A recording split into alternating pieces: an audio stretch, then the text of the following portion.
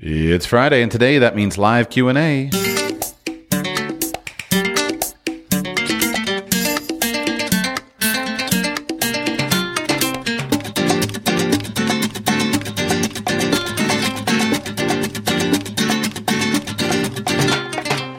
Welcome to Radical Personal Finance, a show dedicated to providing you with the knowledge, skills, insight, and encouragement you need to live a rich and meaningful life now while building a plan for financial freedom in 10 years or less. My name is Joshua Sheets. Today is Friday, January 14, 2022. And today, as we do every Friday, we do live Q&A.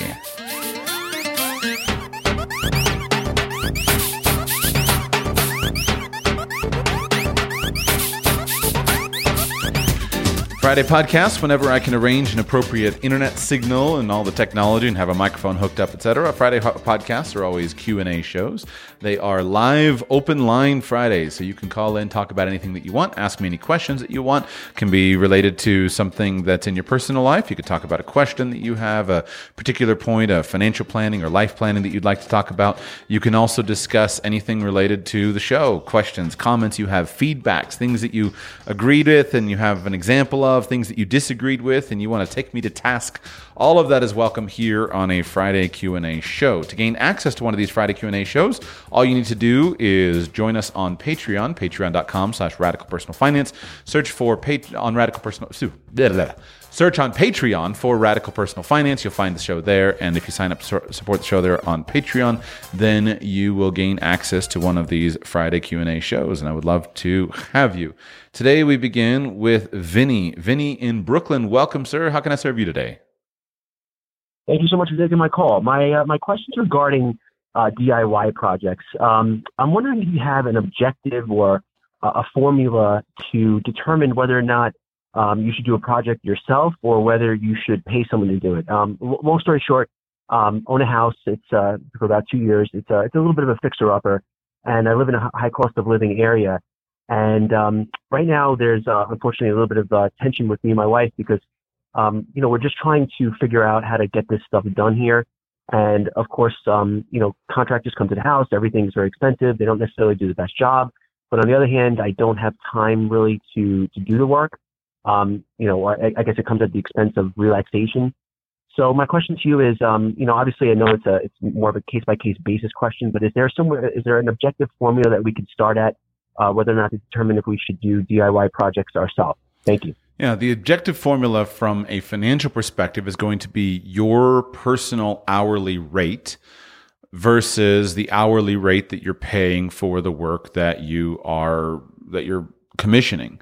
So if your personal hourly rate is $20 per hour and the contractor is going to charge you $50 per hour, then objectively speaking, it's going to be much better for you to go ahead and do the work yourself, because if you can do something close to the rate that the contractor can do it at, then you're going to be earning a higher hourly rate. On the other hand, if your personal hourly rate is $500 per hour and the contractor will work for $50 per hour, then you're far better off going ahead and hiring the contractor to get those things done. So that's the objective scenario. You want to look at the opportunity cost and ask yourself, what am I giving up in order to do this work? Now, here's where things get tricky.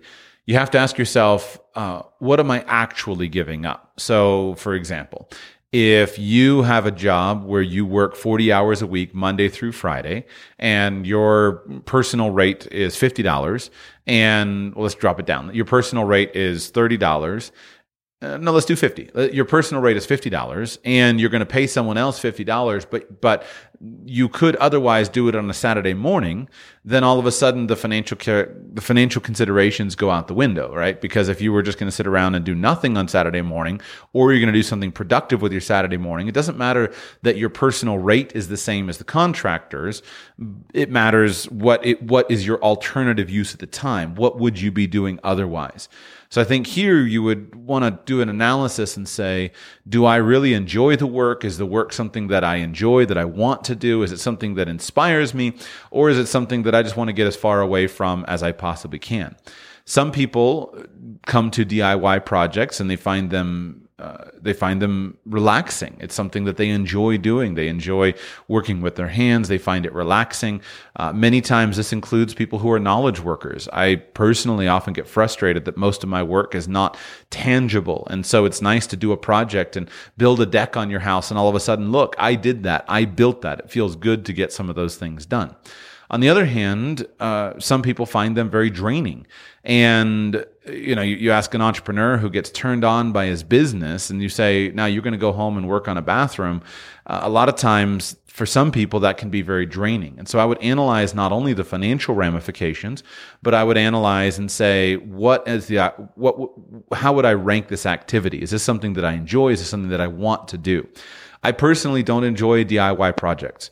I used to want to. I did a lot of it when I was younger. I'm more capable than many people, but I don't enjoy doing it. And so I've learned that I would rather spend my time doing something that is a better fit for me and then simply pay someone to do my DIY projects for me, because the time that I spend on the DIY project is quite draining for me personally. I don't find it rejuvenating. I don't find it very rewarding.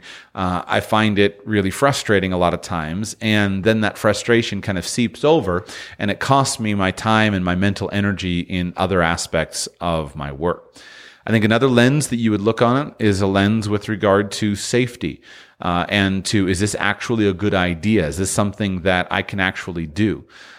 For example, if you are someone who earns, let's say you use your body in you're an athlete, right? Or you're a surgeon, something like this, it would be crazy for you to spend a lot of time doing things around equipment and machinery and roofs and eaves and ladders and nail guns and chainsaws and such, right? Because if your body is injured in some way, then that has a much higher cost for you than it does to somebody whose body is not so highly paid.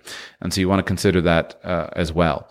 I think finally, the big question is, what could you do with your energy and with your time? If all of the projects were done around the house and your wife weren't as upset about how long things were taking, would that give you more mental space to be more productive? Some of us have very large opportunities for productivity. We have high potential with our earnings. And if we could just put an extra 30 or 50 or 100 hours into a project, it could be an extra 5, 6, or 7 figures to our income. And so it's a big cost if doing a DIY project to save a few pennies keeps us from that very productive side. On the other hand, some people don't have such financial potential. Their earning ability is more modest. They don't have side work, or they don't have projects that have exponential kind of financially explosive power. And for those people, I think the return on investment of time and money on DIY projects is a good return. But the absolute financial aspect is how much would you be earning with the time that you don't put into a DIY project? How much is the DIY project going to cost you? And is it a better use of your time to make money, pay taxes, deal with expenses associated with that, and then pay for it? Or is it better for you to simply do it yourself?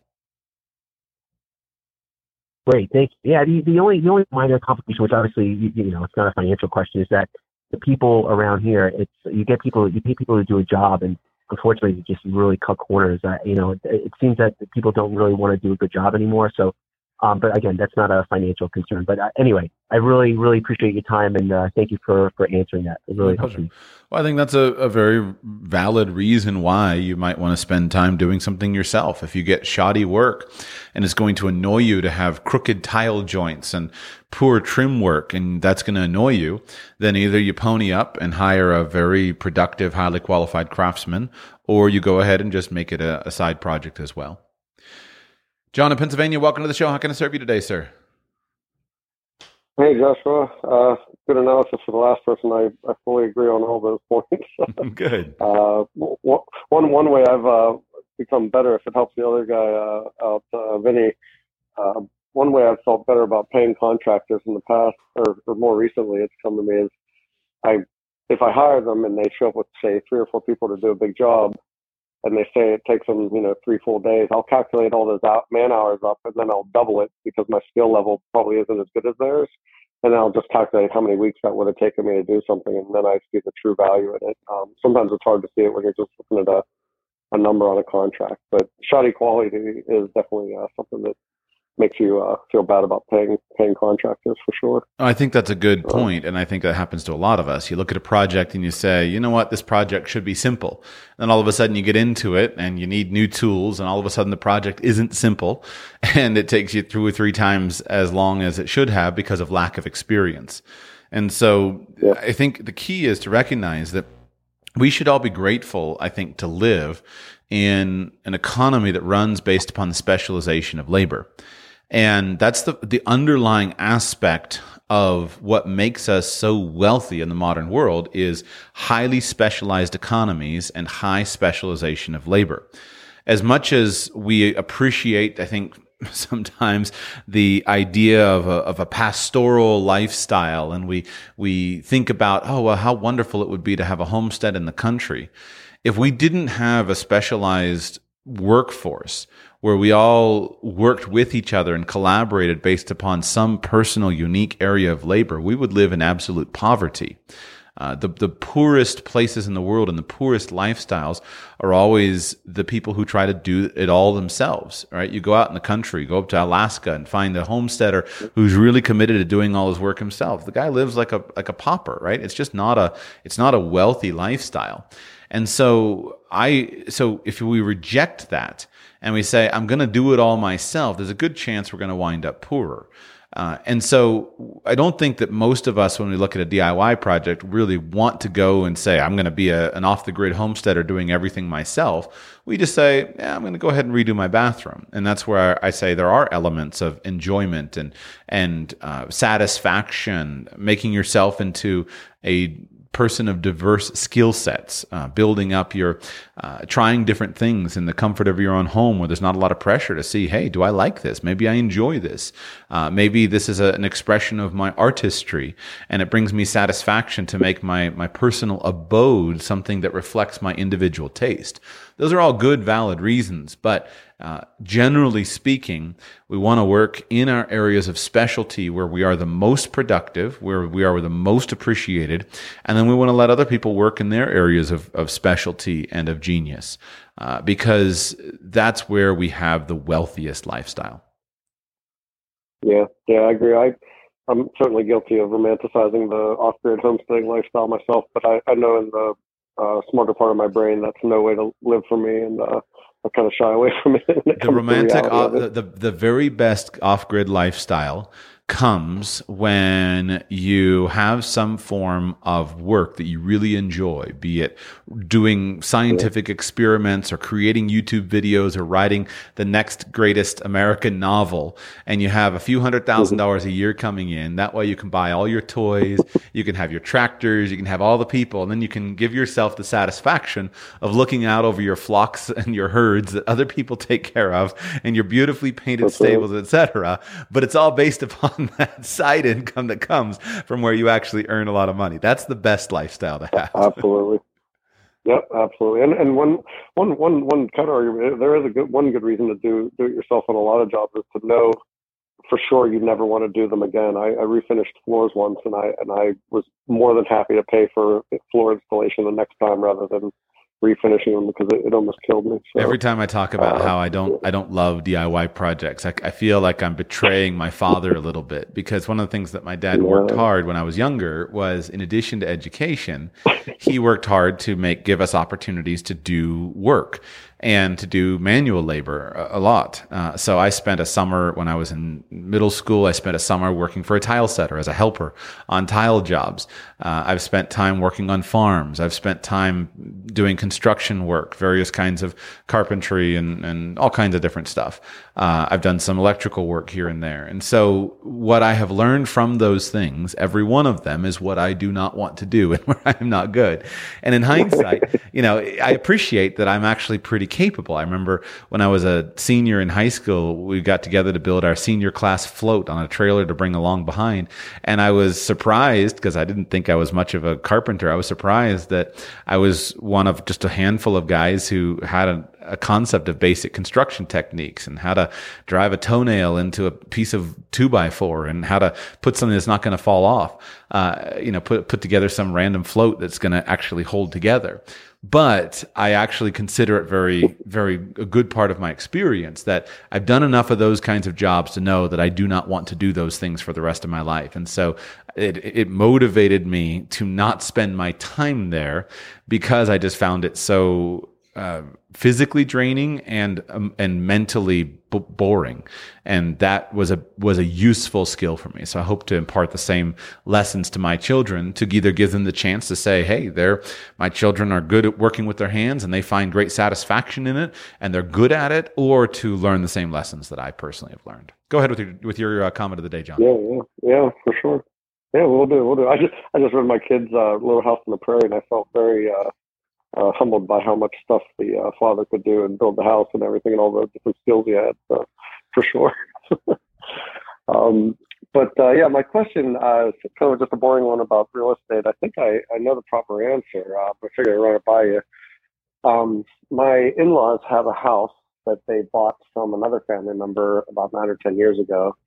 It wasn't bought because they intended to keep it for an investment. It was just kind of a circumstance of the family that they ended up buying this house. It's very close to where they live, right across the street, in fact. It's appreciated quite a bit, and now they're getting to the point where I don't think they ever really wanted to have a rental home, but it's appreciated quite a bit. And some of the other factors, like having a person in the family to do all the repairs, he's getting a bit older and not as nimble as he used to be able to get over and do all those repairs. So some things that made it attractive to be an unintended landlord are kind of falling away. And I simply told them, it's probably just time to sell it. Some of the kids are talking about what they're missing out on there. And the way I could describe it to them, I think I'm correct in saying that, well, they're going to miss out rather than their parents keeping it until they die and passing it on to the children to get the step-up value, which right now I think it has gained somewhere in the 300 or 350,000 mark. That is significant, and they could save a lot of taxes on that. But that's really the only thing I can see as a benefit. And if you're talking about 15% capital gains tax, somewhere in the order of $50,000, I said, is that really worth it for your parents to keep a house that they really don't want to, or don't necessarily want to or need to keep? And I think no, but obviously it's their decision to make. So I don't know if there's any other thoughts I need to bring to the table there to give them a full breadth of the conversation, or if I'm thinking about that correctly. What do you think would happen to the money if the house were sold? What do you think would happen with the money, the profits? It would go to help the parents have probably a more secure retirement. Although they're very good savers, I don't think they're in any jeopardy of having a bad retirement. They're just getting to retirement age, by the way. And I think one of them is still working part-time just to have something to do. The other one's in her first year of retirement, and who knows if she'll go back to work or whatever. But I think they're fairly good financially. So it might just go to a nest egg. Maybe it would go to some less desirable traits. Maybe they gamble away. I don't know. But I don't think it's necessary for their financial security, if that's what you mean. Well, here are the things that go through my mind. Taxes are a question, but I think you're right to demote that to a relatively low importance, because you're talking about long-term capital gains taxes. There's, depending on how good their records are, yes, they may have some gain, but it's not going to be that big of a deal. My first question is, what happens to the money? The beautiful thing about real estate is, especially for normal people who aren't engaged in just every couple of years borrowing every last penny of equity out of their property, real estate allows people to have an asset that produces an income where they don't spend the principal. And that's a uniquely beneficial thing for many people. That's also beneficial with children, right? You mentioned the children, which is why I wondered what the ownership here is. It's really nice if you have an asset that kind of can't be sold, especially when you're thinking about multi-generational planning. It's nice if you have an asset that is worth a lot of money but can't really be sold and can't and won't be sold because it has some kind of value to the family. That allows the family to maintain wealth but not to fritter it away. Cash is wonderful, but cash spends really easily. Real estate doesn't spend very easily. And so I ask myself, is this the kind of property that should be sold, or is this the kind of, because we don't need it anymore and it was a good move, but it's not useful now? Or is this the kind of property that shouldn't be sold because it would be useful to have in the family and to have as a piece of wealth that could continue to produce dividends down through the ages? Now, this next question I ask myself is, could this real estate fill a unique role in the retirement and financial planning of the parents who own it? The nice thing, related to what I just said, the nice thing about real estate is, in an ideal scenario, if I could have, big if here, but if I could have every retirement planning client that I encounter have a handful of houses and the bulk of their assets in mutual funds, stocks, etc., I would be tickled pink, because what happens is those houses balance people's concerns in a way that the paper assets, which are non-tangible and feel risky to people, those houses are more familiar to them. And so when markets are down, as a financial planner, and you're talking to someone, you're saying, listen, markets are down 30%, markets are down 40%, there's fear everywhere, don't sell, don't sell. It's nice to say, look, you guys over here, you got $4,000 coming in from your rental real estate portfolio, you're fine, right? You don't need to have all this. Just ignore the statements for the next year. Let's let this market clear. Let's just relax. And so that the fact that the houses are usually uncorrelated, and I don't want to misstate that, let's just say less correlated to things like large equity markets, etc.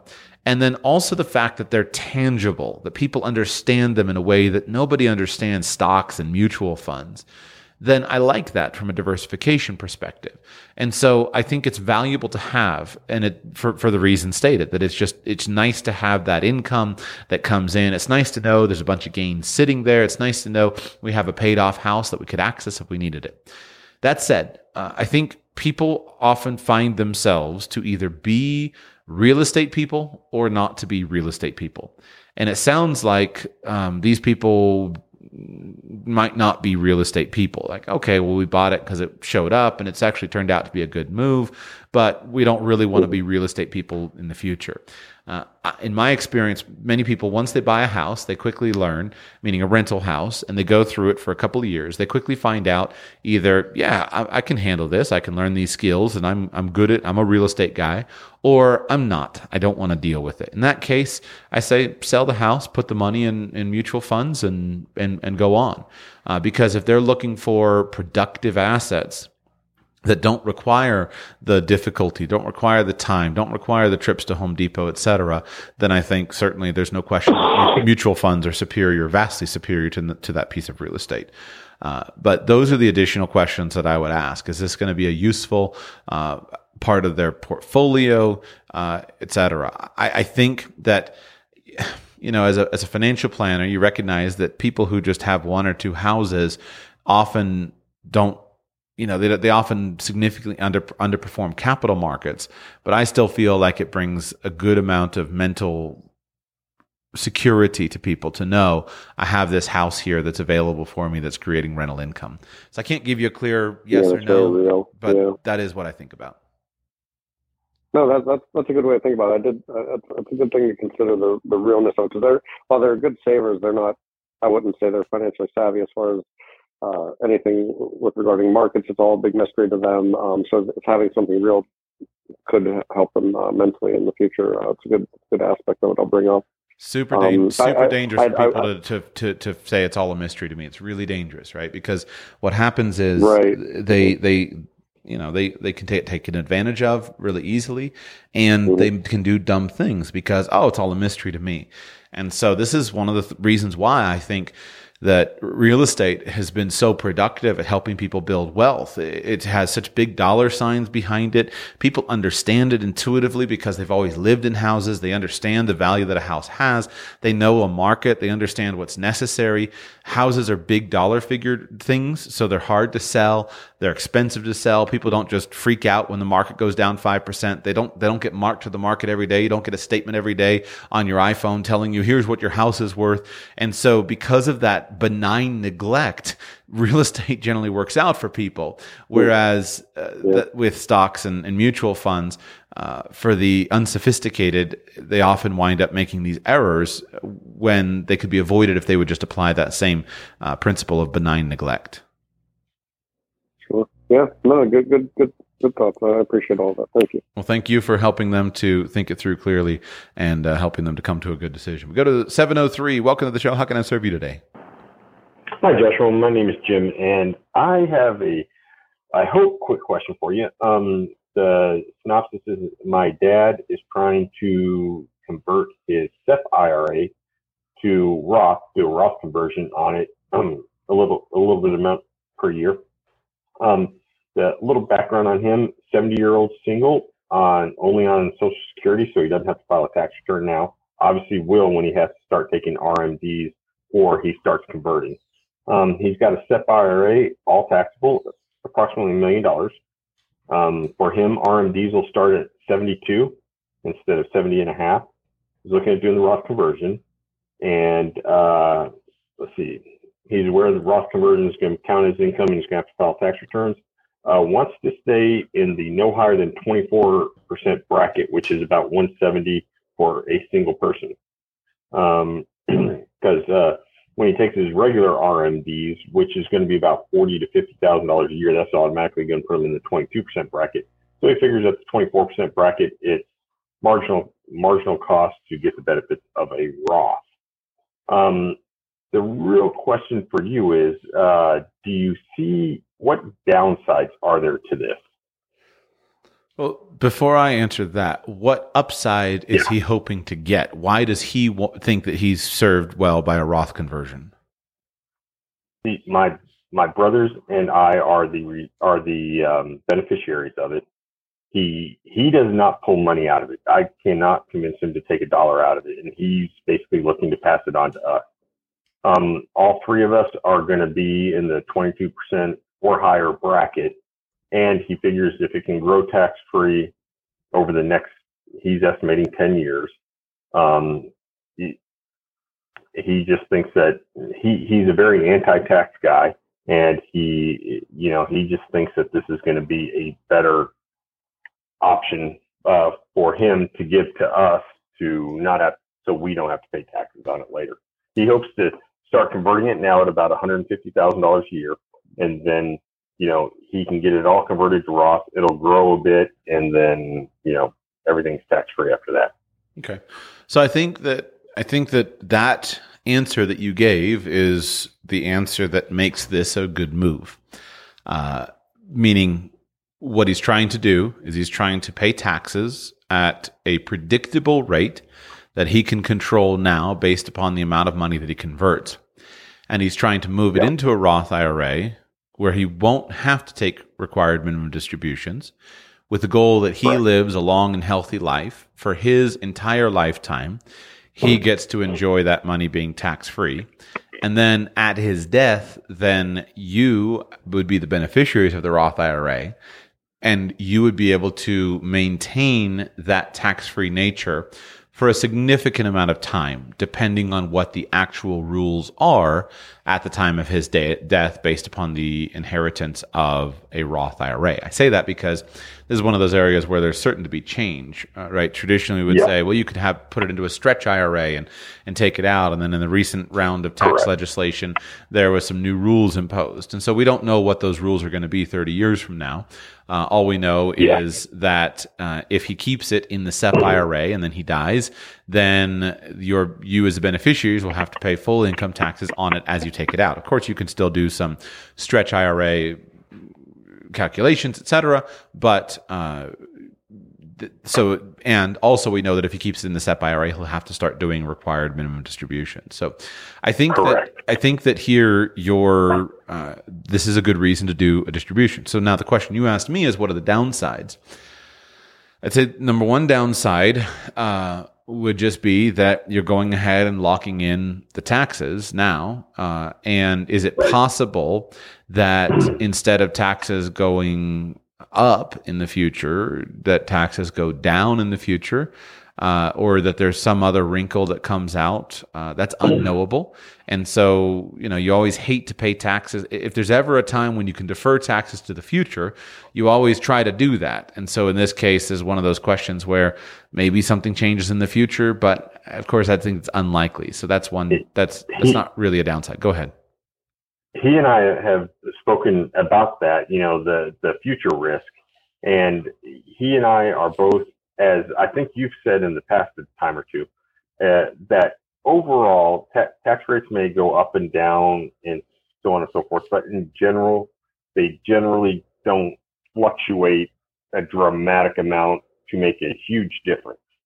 I mean, there's a time or two in history that it has, but over the last 20, 25 years, our tax brackets have stayed fairly stable within reason. Exactly. For up to $150,000 to $200,000 a year. Obviously on those that make more, it fluctuates more. But for the middle class, it is seems to be fairly stable over the last 20, 25 years. Exactly. Yeah, I concur with that. That is my personal analysis as well. That any changes have generally shown themselves to be fairly small. They're changes at the margin. And it seems to me that the taxing authorities feel like they've pretty well dialed in their Laffer curve, that they're at the optimal amount to get the most tax revenue out of the population with the least amount of noise. And so taxes are a political tool that politicians press on, that we're going to raise taxes on the rich, or we're going to lower taxes on business people and on the middle class, et cetera. But when they actually have the opportunity to pass legislation, generally it seems like they're unpersuaded to make any significant changes. And so that the changes are relatively small. And I think it's simply because they've homed in on the fact that we've got a precisely very efficient tax code. And I think I say from personal experience that this is true, right? I find the United States kind of maddening because the taxes are not so low that you just feel like, you know what, it's wonderful. I'm in the best place in the world because I'm in a tax haven. On the other hand, they're not so high that they're so uncomfortable that they push you out. It's not. There's some people, not all. Most people just live where they live because they like being there. But some people will leave a Sweden or leave a Holland to go somewhere else. Leave the Netherlands to go somewhere else. But very rarely does anybody leave the United States for tax planning. And so they've kind of got this sweet middle zone success story where we're not too high, we're not too low, and we get a lot of tax revenue out. So I think that they've dialed in that they're happy with where things are at. I don't see many downsides. I think that this is an appropriate situation to do the conversion. I think that your father's intention for you to inherit the money in the best way possible is excellent. The only thing that tickles at the back of my head is I would look to see if he's charitably minded and ask myself, does he have any personal charitable goals that he would like to use this SEP IRA to fund in addition to an inheritance for his children? Because if he set up a charitable organization, even if that was his own fund or made some kind of charitable transfer with a direct transfer of the SEP IRA, I think that would be a superior move from a tax perspective. But beyond that, I think your analysis is good, and I think this is a good situation for a Roth conversion. Great, thank you. I've got one more question in relation to this. At $1 million a year, he's 70. He's got 2 years before he has to take RMDs.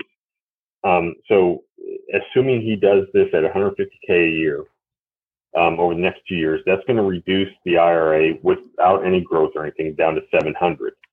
Now, he's still, from my understanding is, and if you can confirm this, I'd appreciate it. After age 72, he's going to take his RMDs of about $28,000 to $30,000 a year, based upon the $700,000, and he can still do above that. He can still do Roth conversions after he has started his RMD. Am I thinking that's correct? Yeah, absolutely. You can do Roth conversions anytime that you want. Absolutely. There's no problem there at all. But you still can't, your RMD cannot count as part of that Roth conversion, is right. my understanding. That's my understanding as well. Yeah, the RMDs have to go into a taxable account. And if he doesn't have earned income, then those RMDs would have to go into the taxable account. So correct. That's my understanding. And along those same lines, say, in 2 years at 700, he starts his RMD, which is going to be about 30,000 a year ballpark. If he then does an extra $100,000 a year, will his RMDs from 72 to say 77, will his RMDs go down because that's recalculated every year? Yes. Because the balance is much lower? Exactly. Yes. Awesome. Great. Yeah. Josh, thank you so much. You've answered all my questions, and I just wanted to, it's a big financial move for my dad. Of course.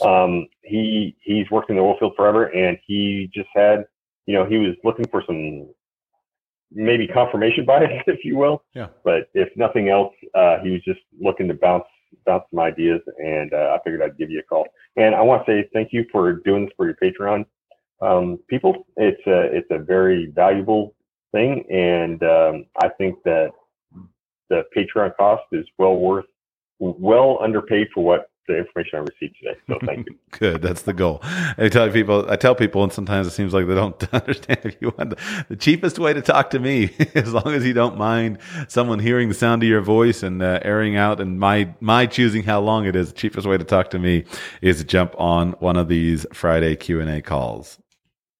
And with that, we go to Kristen. Kristen, welcome to the show. How can I serve you today? Hi, Joshua.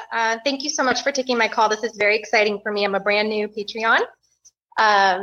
So my question is, I am thinking of buying a vacation home abroad, somewhere in Central America, and my interest is piqued in El Salvador because my husband and I are Bitcoiners, and we love the idea of maybe a Plan B residence over there.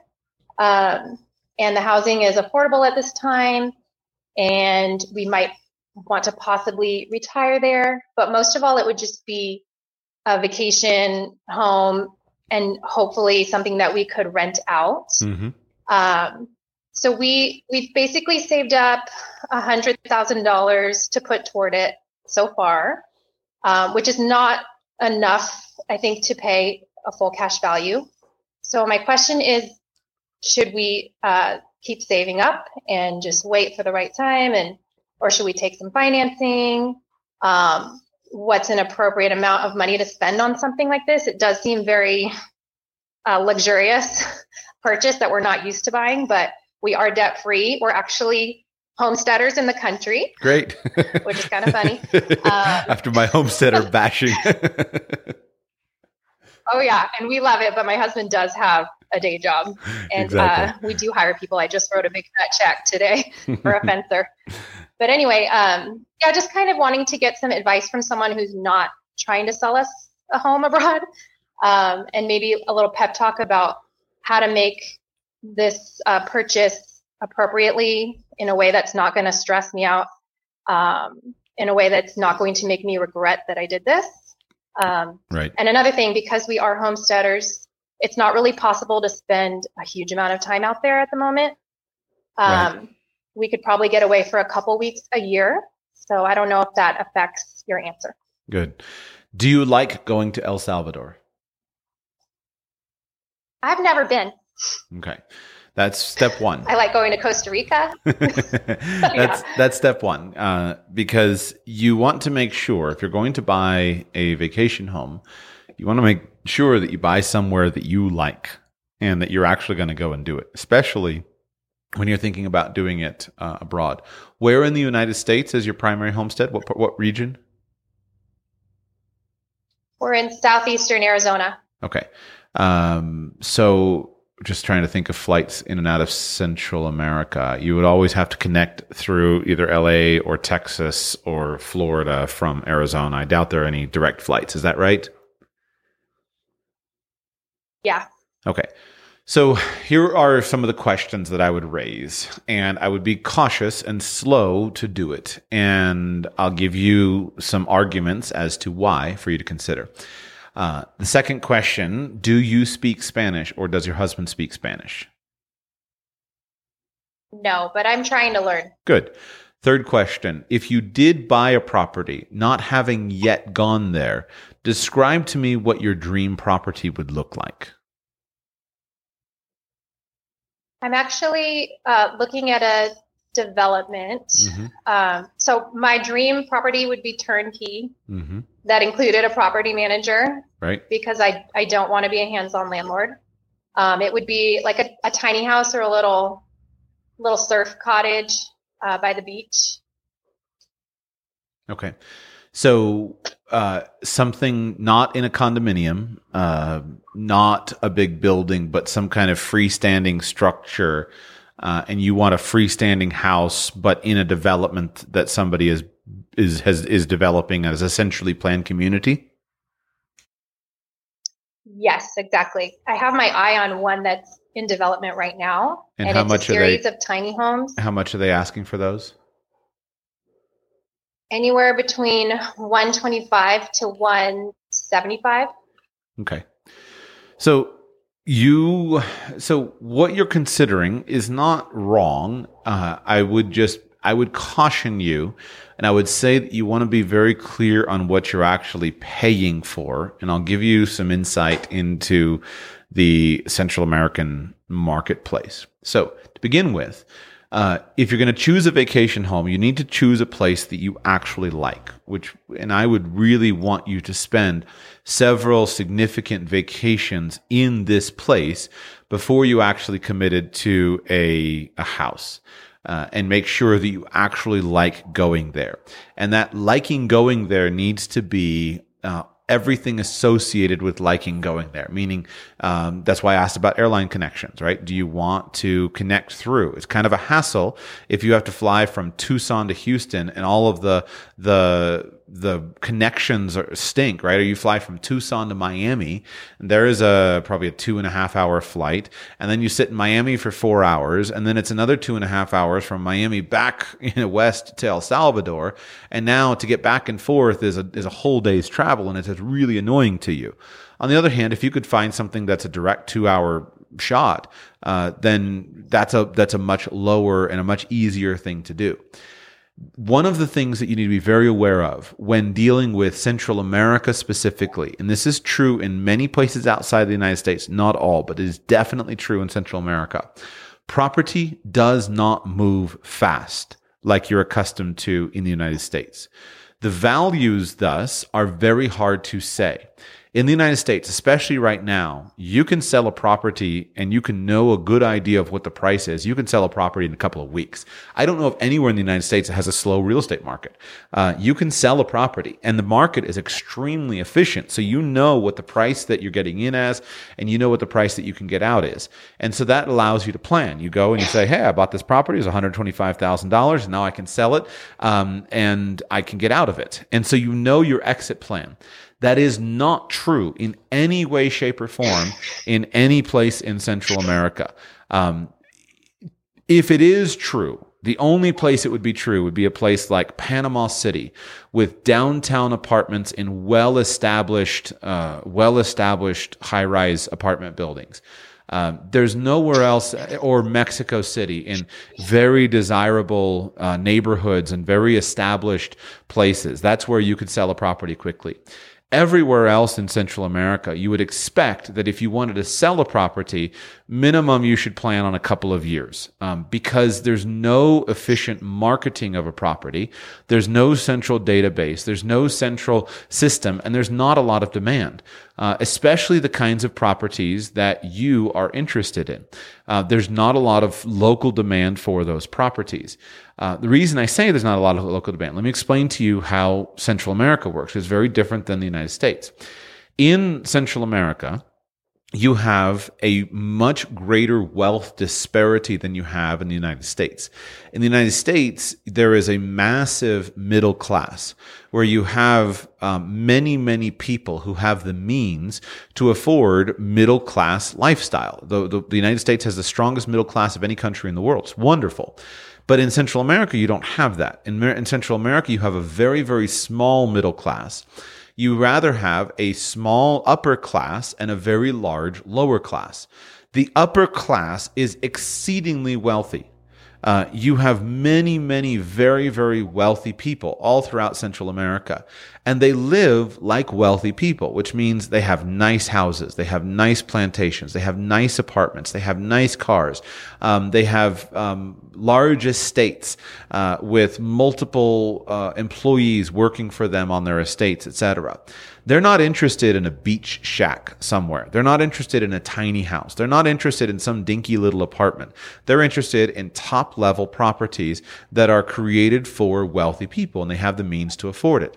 On the other hand, you have a huge lower class, and that lower class is not interested in buying any kind of property that you would actually live in. Why? Well, because the lower class can build for itself an appropriate home. So unlike in the United States, where no poor person can build his own home, you can't afford it because you can't afford to comply with code enforcement. You can't afford to do it all at once. You can't afford to get your plans through City Hall. Like, poor people in the United States can't build their own houses. But in Central America, you can. You can go out and you can get some wood from the local rough cut lumber from the local sawmill, and you can save up and you get a few pieces of tin and you can build a shack and you can live in the shack. And everywhere that you will go in El Salvador where somebody is building a community, there are plenty of people who are already living there, but they built their house for $2,000, $3,000, $1,000, etc. And so the kind of property that you're looking at is not the kind of property that you will be able to sell very quickly. So you need to know that going in and be thoughtful and recognize, hey, if I buy this property, I'm going to own this property for a very long time, and or I'm going to have to sell it to another foreigner. So now let's talk about the foreign property market. So the development that you're looking at is almost certainly, if it has a website and if it's something that has crossed your computer screen, that development is almost certainly a development that has been created for expats, for foreigners, be it for vacationing foreigners or just expats living in El Salvador, which is great. There's nothing wrong with that. And in fact, you might find it to be a wonderful community. You might really enjoy it. There'll be a very really fun international flair. There's lots of other expats that you would be able to speak with in English. You can enjoy your time together. It's not bad to live in an expat bubble in El Salvador. You might really enjoy it. And the kinds of people who would also be interested in a tiny house or a surf shack on the beach might just be your perfect people that you really want to enjoy being with. But you are paying a very significant financial premium for that property because you are compensating the developer who had the vision and the foresight and took the financial risk to put the land together, to get the appropriate zoning permits, to get it all titled and marked out and surveyed, and to go ahead and build the structures, etc. And that developer probably has a significant inventory. And so let's say that you buy the property and 5 years from now you want to sell it. The developer is still going to probably have a sales office where he's still building other properties and selling those other properties. And so why would somebody come and buy your 5-year-old lived-in property and not simply go and buy one of the brand new ones from the developer? There could be good reasons why. You might develop the place and it's beautiful. You might have really mature fruit trees. And, for me, if I could go in and buy a 5-year-old house, but that 5-year-old house is surrounded by a food forest, whereas the brand new one the ground has been raised and it's just denuded earth and I've got to do it all, man, I'll take the 5-year-old house with the food forest any day of the week. But you need to think about this going in. So those should be some big warning flags to say to you that if you go into this type of property, you want to make sure that you actually like it and that you like being there and you're going to get good use out of it, that you're going to fly down and spend significant amounts of time there, that your family is going to want to come and be with you there, or that you're going to actually use it. Because the property markets in all of Central America are simply wildly different than everything that you are accustomed to in the United States. So can buying a property be a great thing? Absolutely. If you buy a property that you love and that you love going to and that you're going to want to continue to go to for many years, then I say go for it, right? If you can afford it, go for it. Buy it, make use of it because you'll enjoy it. If your family enjoys it, maybe it's got a wonderful surf break and you just love going down there, your children love it or your friends loved it, go for it. Is there a good chance that these properties that are purchased today will be worth more a couple decades from now? Almost certainly, right? All of the economies in Central America are growing, with the exception perhaps of Nicaragua. The business climate has improved. El Salvador just elected a young, kind of they have a young forward-thinking president.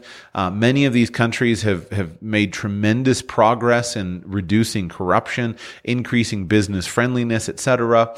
There's every reason to think that there's good potential for growth in the future. I don't expect Central America to be the kind of the war-torn, violent place that it was during the 1980s. I don't personally expect that to happen again with big exception of Nicaragua right now. But still, that's a long-term perspective. And if you're looking at it from a financial perspective, I think you would find many, many markets that seem much more attractive in terms of their growth potential than most places in Central America. So that would be my caution to say, don't buy a property because it looks good in the pictures. First thing you do is go there, spend some time there, find some other Bitcoiners who are also doing that. Check out where they're going. I think there is a good reason to think that El Salvador may indeed have some growth due to the Bitcoin economy. That there are many people who are overnight Bitcoin millionaires who are going there and seeking to encourage them for their forward-thinking stance on making Bitcoin a required currency to be accepted. But having spent a good amount of time in Central America, I would caution you that go and live it, spend several good vacations there before you actually go and pull the trigger on a property. One more kind of piece of advice, and then I'll await your response. But before you go and you buy in a planned community, make sure that planned community is going to offer you something significant that is not available in that's not available in the open market. And here is where, since you don't speak fluent Spanish and you are a foreigner, I would strongly urge you to find a local person, develop some local contacts. Those can begin with simply social contacts. You might meet some people who live there, meet some expats.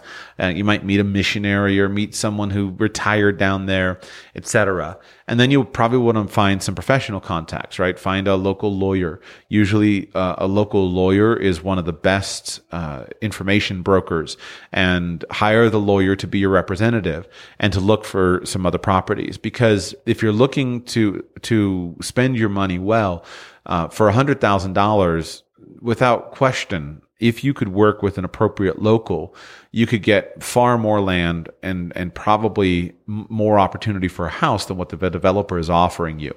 And go and see the development with your eyes to say, is this a place that I actually want to live in? Let me give you an example. First, all throughout Central America are all kinds of developments where somebody came in and said, hey, you know what? I'm going to make a buck developing property and selling it to rich Americans, and they come in and they just never finish the development. And you'll find that there's this big elaborate gate, and then the road is just destroyed in front, and you've got no recourse, right? You're left with something that is totally that it's not worth less, but it's pretty much worthless because you have no recourse. There's no legal recourse. You won't get anywhere in the courts. And if the developer just takes the money and disappears, then everyone who actually bought property in that development is left without recourse. And many times the development doesn't get finished. And so you need to be very thoughtful and get good legal advice to make sure that you're getting in at a phase in which it's appropriate. There are some developments that are really special. my favorite development in Central America is Rancho Santana, which is one that Mark Ford was involved in developing in Nicaragua, San Juan del Sur, Nicaragua. And it is just, it's stunning, right? It's amazing. But it's amazing because Mark and his co-investors, they sank it was a passion project for them, right? They bought this huge ranch and they started to develop it, and it's luxury, and they have committed themselves to maintaining that standard of luxury. And it's the kind of standard that there is a big market for, because it's a luxury market. Another good example would be in Costa Rica, right? You've got Los Sueños, the development in Jaco. It's a luxury development, and it's going to always have that luxury appeal. Because it's convenient, right? You can fly into Costa Rica in an hour. You can be at your door in Jaco, hour and a half from the airport. You have the Marriott Hotel there, which is an attraction for many tourists. You have the yacht club. You've got kind of this high-end stuff, and it's a luxury development that's very proven.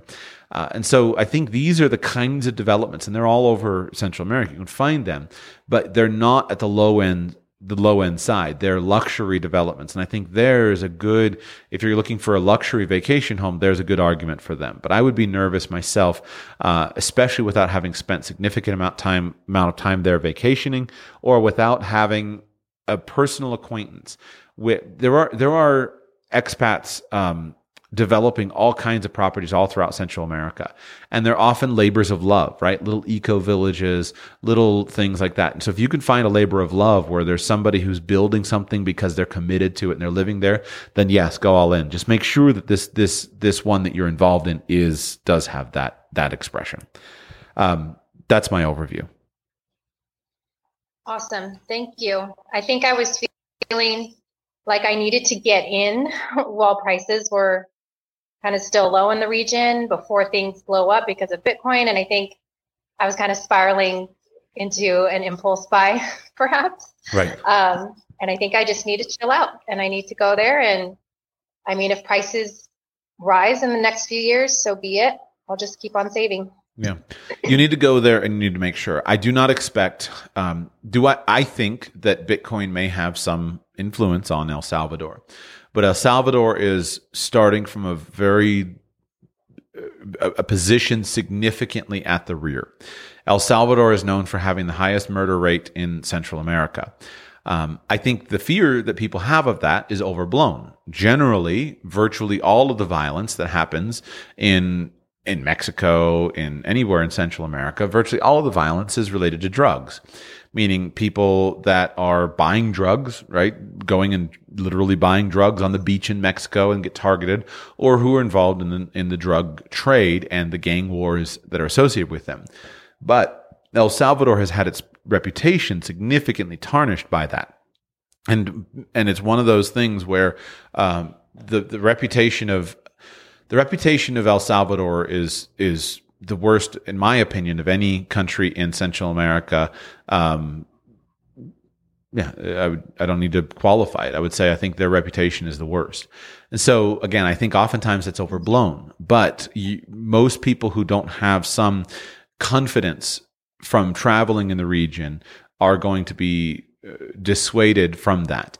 And so you just want to recognize that it's starting from a backwards position, and it's going to take some time to work those things out. So I say, get in early, but make sure that you go slow, because this is the kind of market where there's no clear and obvious wins. I think that if you're looking from an investment perspective, there are many other places in the world that are much more exciting from an investment perspective. The reason you would go to El Salvador would be, hey, I've got some Bitcoin in this wallet on the side here. I want to do a direct Bitcoin transaction. El Salvador, I can do that in El Salvador, and I like going there. I enjoy spending time there. We got this little corner where some other Bitcoiners are also setting up shop, where we're all going ahead and establishing our homes together, and we like each other. Then I think that there's a good reason for you to do it. But I wouldn't just jump in out of a fear that you're going to miss out. I don't think you're going to miss out. All right, 3, 1, 2, 4. It doesn't matter. 5 colors left. Peter, welcome to the show. How can I serve you today? Hi, Joshua. I want to talk about European inheritance taxes. I'll do my best. Let me just say that. I don't promise anything. I'll do my best. Trying to stump you. I think you may have. I could do U.S. inheritance taxes all day long, but I'm not good enough to do European. But let's try. Go ahead. Yeah, I don't know if the exact specifics are really what I'm looking for. I think I'm looking for more for just the general strategies to try to reduce them. And obviously there will be country specific stuff. But I've got friends who have family property in France. And they're trying to figure out whether going through some maneuvers to try to equity strip the property with a mortgage on it to reduce the value of the property for the tax basis purpose is worth it versus just going ahead and paying the taxes. But I was just sort of curious about just kind of what some of the strategies you can have other than just straight out paying it in terms of trying to potentially reduce the tax. Right. So again, we're outside of my area of expertise. I want to clarify that up front.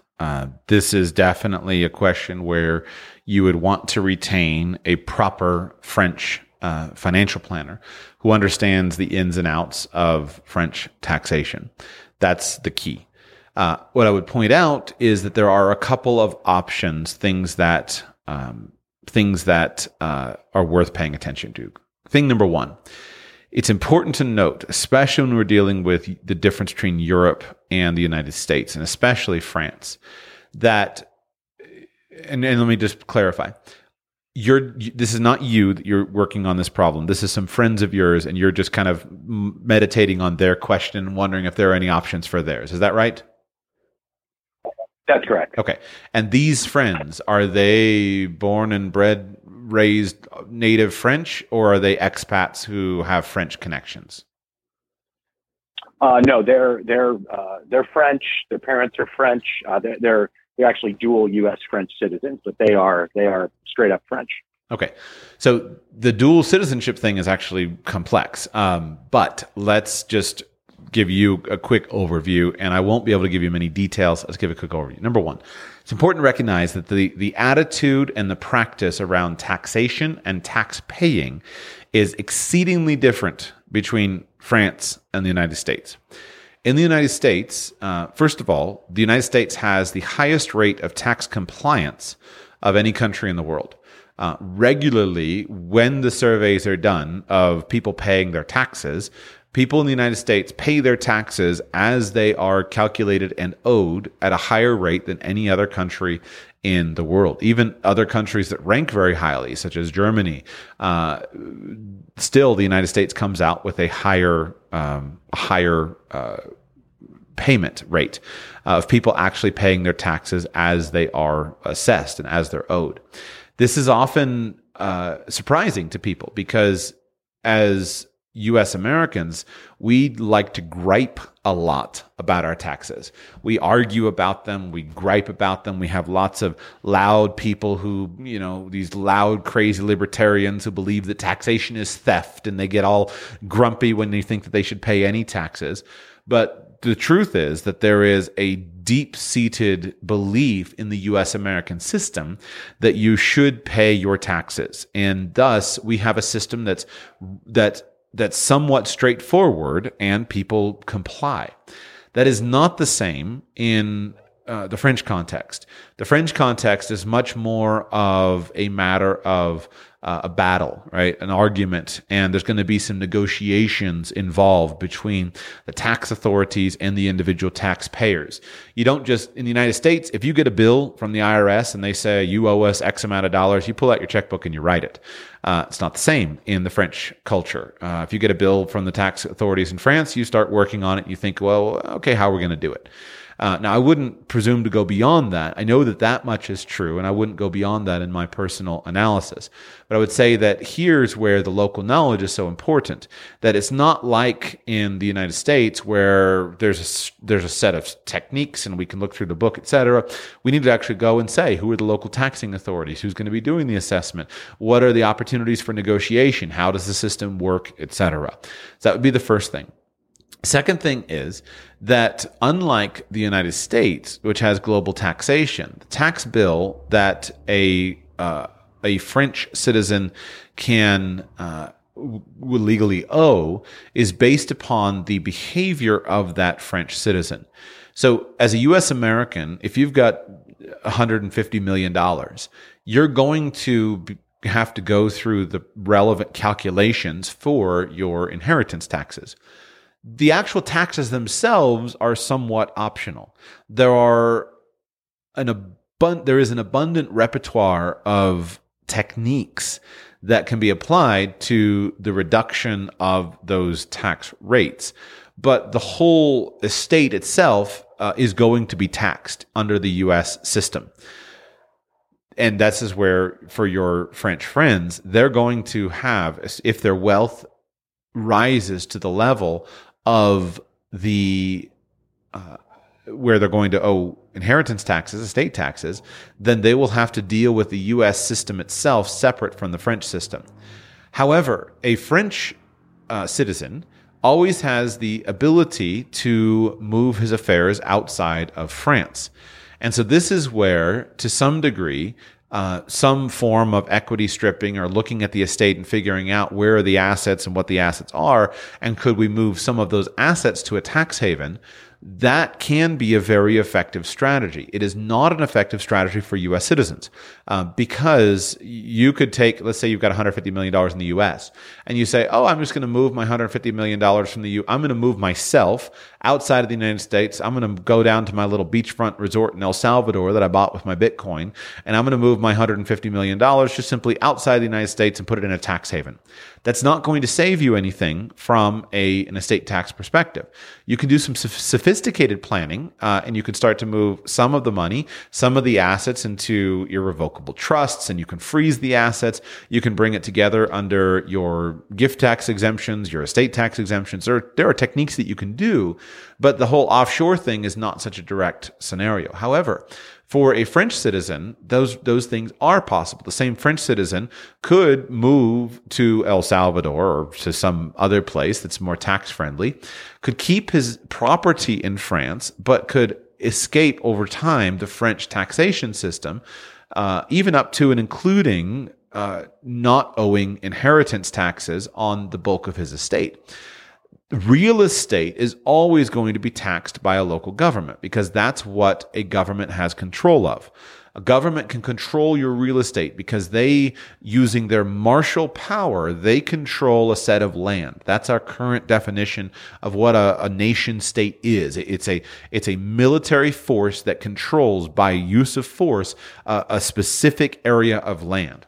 And because of that, the tax authorities, the tax agents of that government have massive power to control your affairs over the land. They own the land.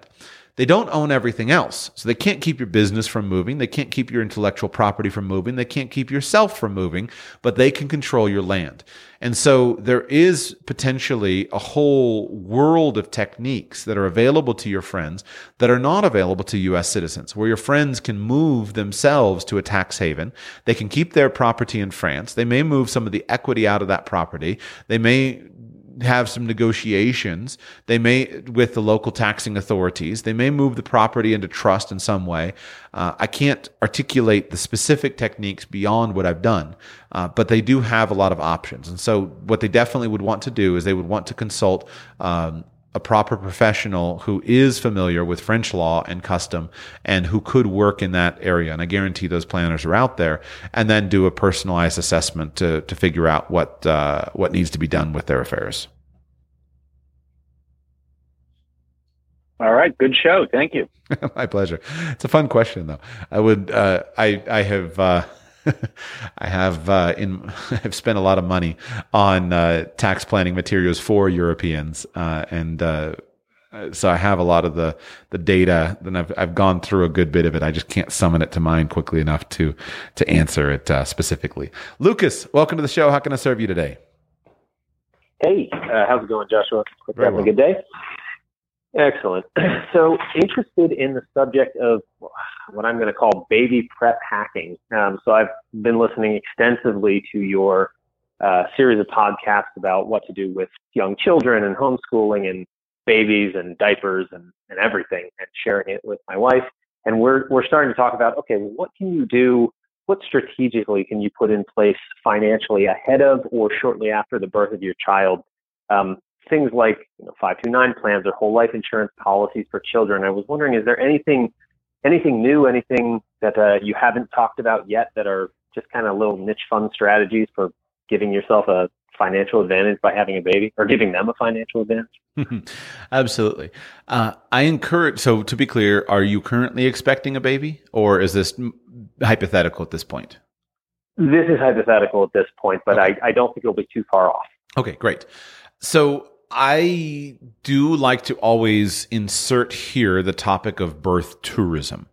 I think one of the biggest opportunities that you can give your child at the time of birth is access, and I mean this financially speaking, is access to a country or a region or a set of resources. There is a reason why there is a thriving birth tourism industry in the United States, in Canada, etc. Because for people who are not from these countries, they can achieve for their children a whole new set of opportunities, a whole new set of advantages by virtue of their child being born a citizen of that particular nation. So Americans don't think a lot about this, because we tend to not look outside of our borders for opportunities. We know that we live in the land of opportunity, and so we're not accustomed to thinking I should go and look somewhere else for opportunity.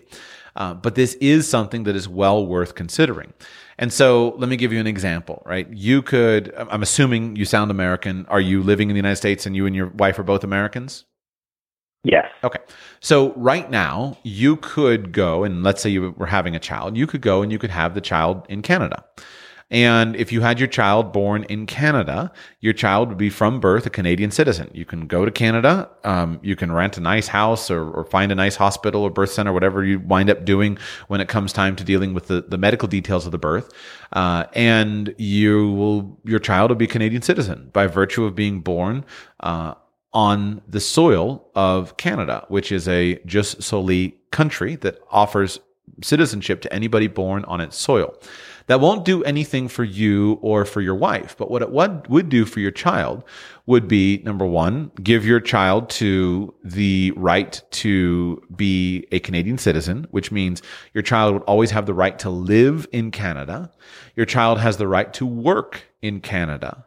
Your child would have the right to be educated without cost to your child in Canada at every level of education. Your child would have the right to the Canadian government healthcare system by virtue of being a Canadian citizen. And so those four things right there, from a financial perspective, could be very significant for your child's future, right? You could put money in a 529 account and save money for your child's education, or you could just simply have your child be a Canadian citizen and have the plan be that your child goes to Canada and simply goes to college in Canada, which is much more progressive than the United States with regard to college funding, government healthcare programs, et cetera. And this is I think a wonderful backup plan. And so it's a significantly difficult thing to do. And I think that very few first-time parents are going to be motivated enough to do it. It's difficult. It's difficult for a first-time mother on top of all of the complications of having a baby, the fears, the learning style, etc. It's difficult to imagine going to another country, but that is an opportunity. So if you're looking for kind of benefits, government benefits, then that's a very, very simple thing to do and totally legal. You can do it. No problem at all. You could also look at this in terms of, well, where is an opportunity zone, right? Where is there an opportunity for significant financial growth? Where would I want my child to be able to go and work and live? And where would there be investment options, et cetera? So you could say, where are the places in the world where there's the highest rates of growth? This is hard for birth tourism because most countries don't offer birthright citizenship. But there are some that do. So an example would be South America, right? If you had a child born in Brazil, is quite commonly talked about, then your child would have the legal right to live and work virtually in all of South America as part of Mercosur, which is an alliance of South American nations working together. If you look forward over the next several decades, it's hard for me personally to believe that Brazil, a nation of a couple 100 million people, plus Argentina, plus Chile, plus Colombia, plus Venezuela, when it comes out of its nightmare, like all these countries, it's hard for me to believe that there's not more opportunities for a faster growth prospect than there is in, say, the United States, which is a more mature and advanced economy. So that would be another way of looking at it. I won't go on more about birth tourism other than to say that you can look at the world and there are options that you can achieve. Let's say that you had an interest in Europe, right? Many people have an affinity and an attraction to Europe. Europe is hard. It's hard to have a European citizen, but since you're not currently expecting a baby, it could be possible for you to establish a residency, a legal residency for you and your wife in Europe, and then have your child born in Europe. And then your child, Portugal would be a good country to look at there, and see if you could arrange for your child to be a Portuguese citizen from birth by virtue of you and your wife having Portuguese residence permits. That could be something worth considering. Now, moving past... I love the idea. I tend to think that she would be somewhat hesitant with a first child to do that, just wanting some of the comforts and closeness of home and being around family for it. But the idea is awesome, and I'm definitely attracted to it. I think that virtually almost no U.S. American first-time mother would ever do birth tourism. And it's hard for me to imagine her saying yes. My wife and I did it with our third child. What I would say is, our fourth child. And what I would say is that it's doable. We've done it. Having done it, it's much harder than most people think, and most people are not going to actually do it for all the reasons that you stated. But I can't myself help but appreciate the elegance of it as a solution. And there are, and I say that for my international audience, that there is a big difference between you and your wife's situation versus our Afghani friends who are listening, right? Or our Pakistani friends who are listening, or our Iraqi friends, or our Haitian friends who are listening, right? Because all of a sudden, you and I, you have no concept of how difficult it is to live in the world as a citizen of Afghanistan only. And so if there is a kind of a middle class or upper middle class Afghani couple who is thinking about having a baby, the very best, most important thing that they could do with their money, if they could in any way work it out, is to fix their paperwork problems. And that's, and I'm using these words very carefully. There are paperwork problems that Afghanis and Pakistanis and Iraqis face. And so it's a big deal, and it would without question be the best $20,000, $30,000, $40,000 spent for those people, for that they could invest into their children in order to solve their children's paperwork problems. It's a big, big deal. Now, let's go back to your situation personally.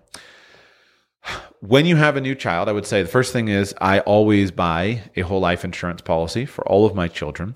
I don't buy generally big ones, but if your financial situation allows you to, I think it's appropriate. I always buy at least a small one, and these are always whole life policies. And then what I do is I make sure that those policies have two things that are very important to me. So number one, I buy a small whole life policy, and I make sure that it has an additional purchase benefit on it that allows that where the policy has a guaranteed right to purchase more life insurance in the future at a certain age. And so generally, I think with the policies I own for my children, starting at the age of 20, then I, as the policy owner, can purchase additional life insurance for them every 3 years. And I usually start with either $25,000 or $50,000 policies, and I can put an additional purchase benefit on the policy of $50,000 or $100,000 or $150,000. What that means is, let's say I start with a $50,000 policy, and I have usually, I think it's 7 opportunities between 20 and 40 to add $150,000. I can buy a $50,000 whole life policy when my child is 10 days old.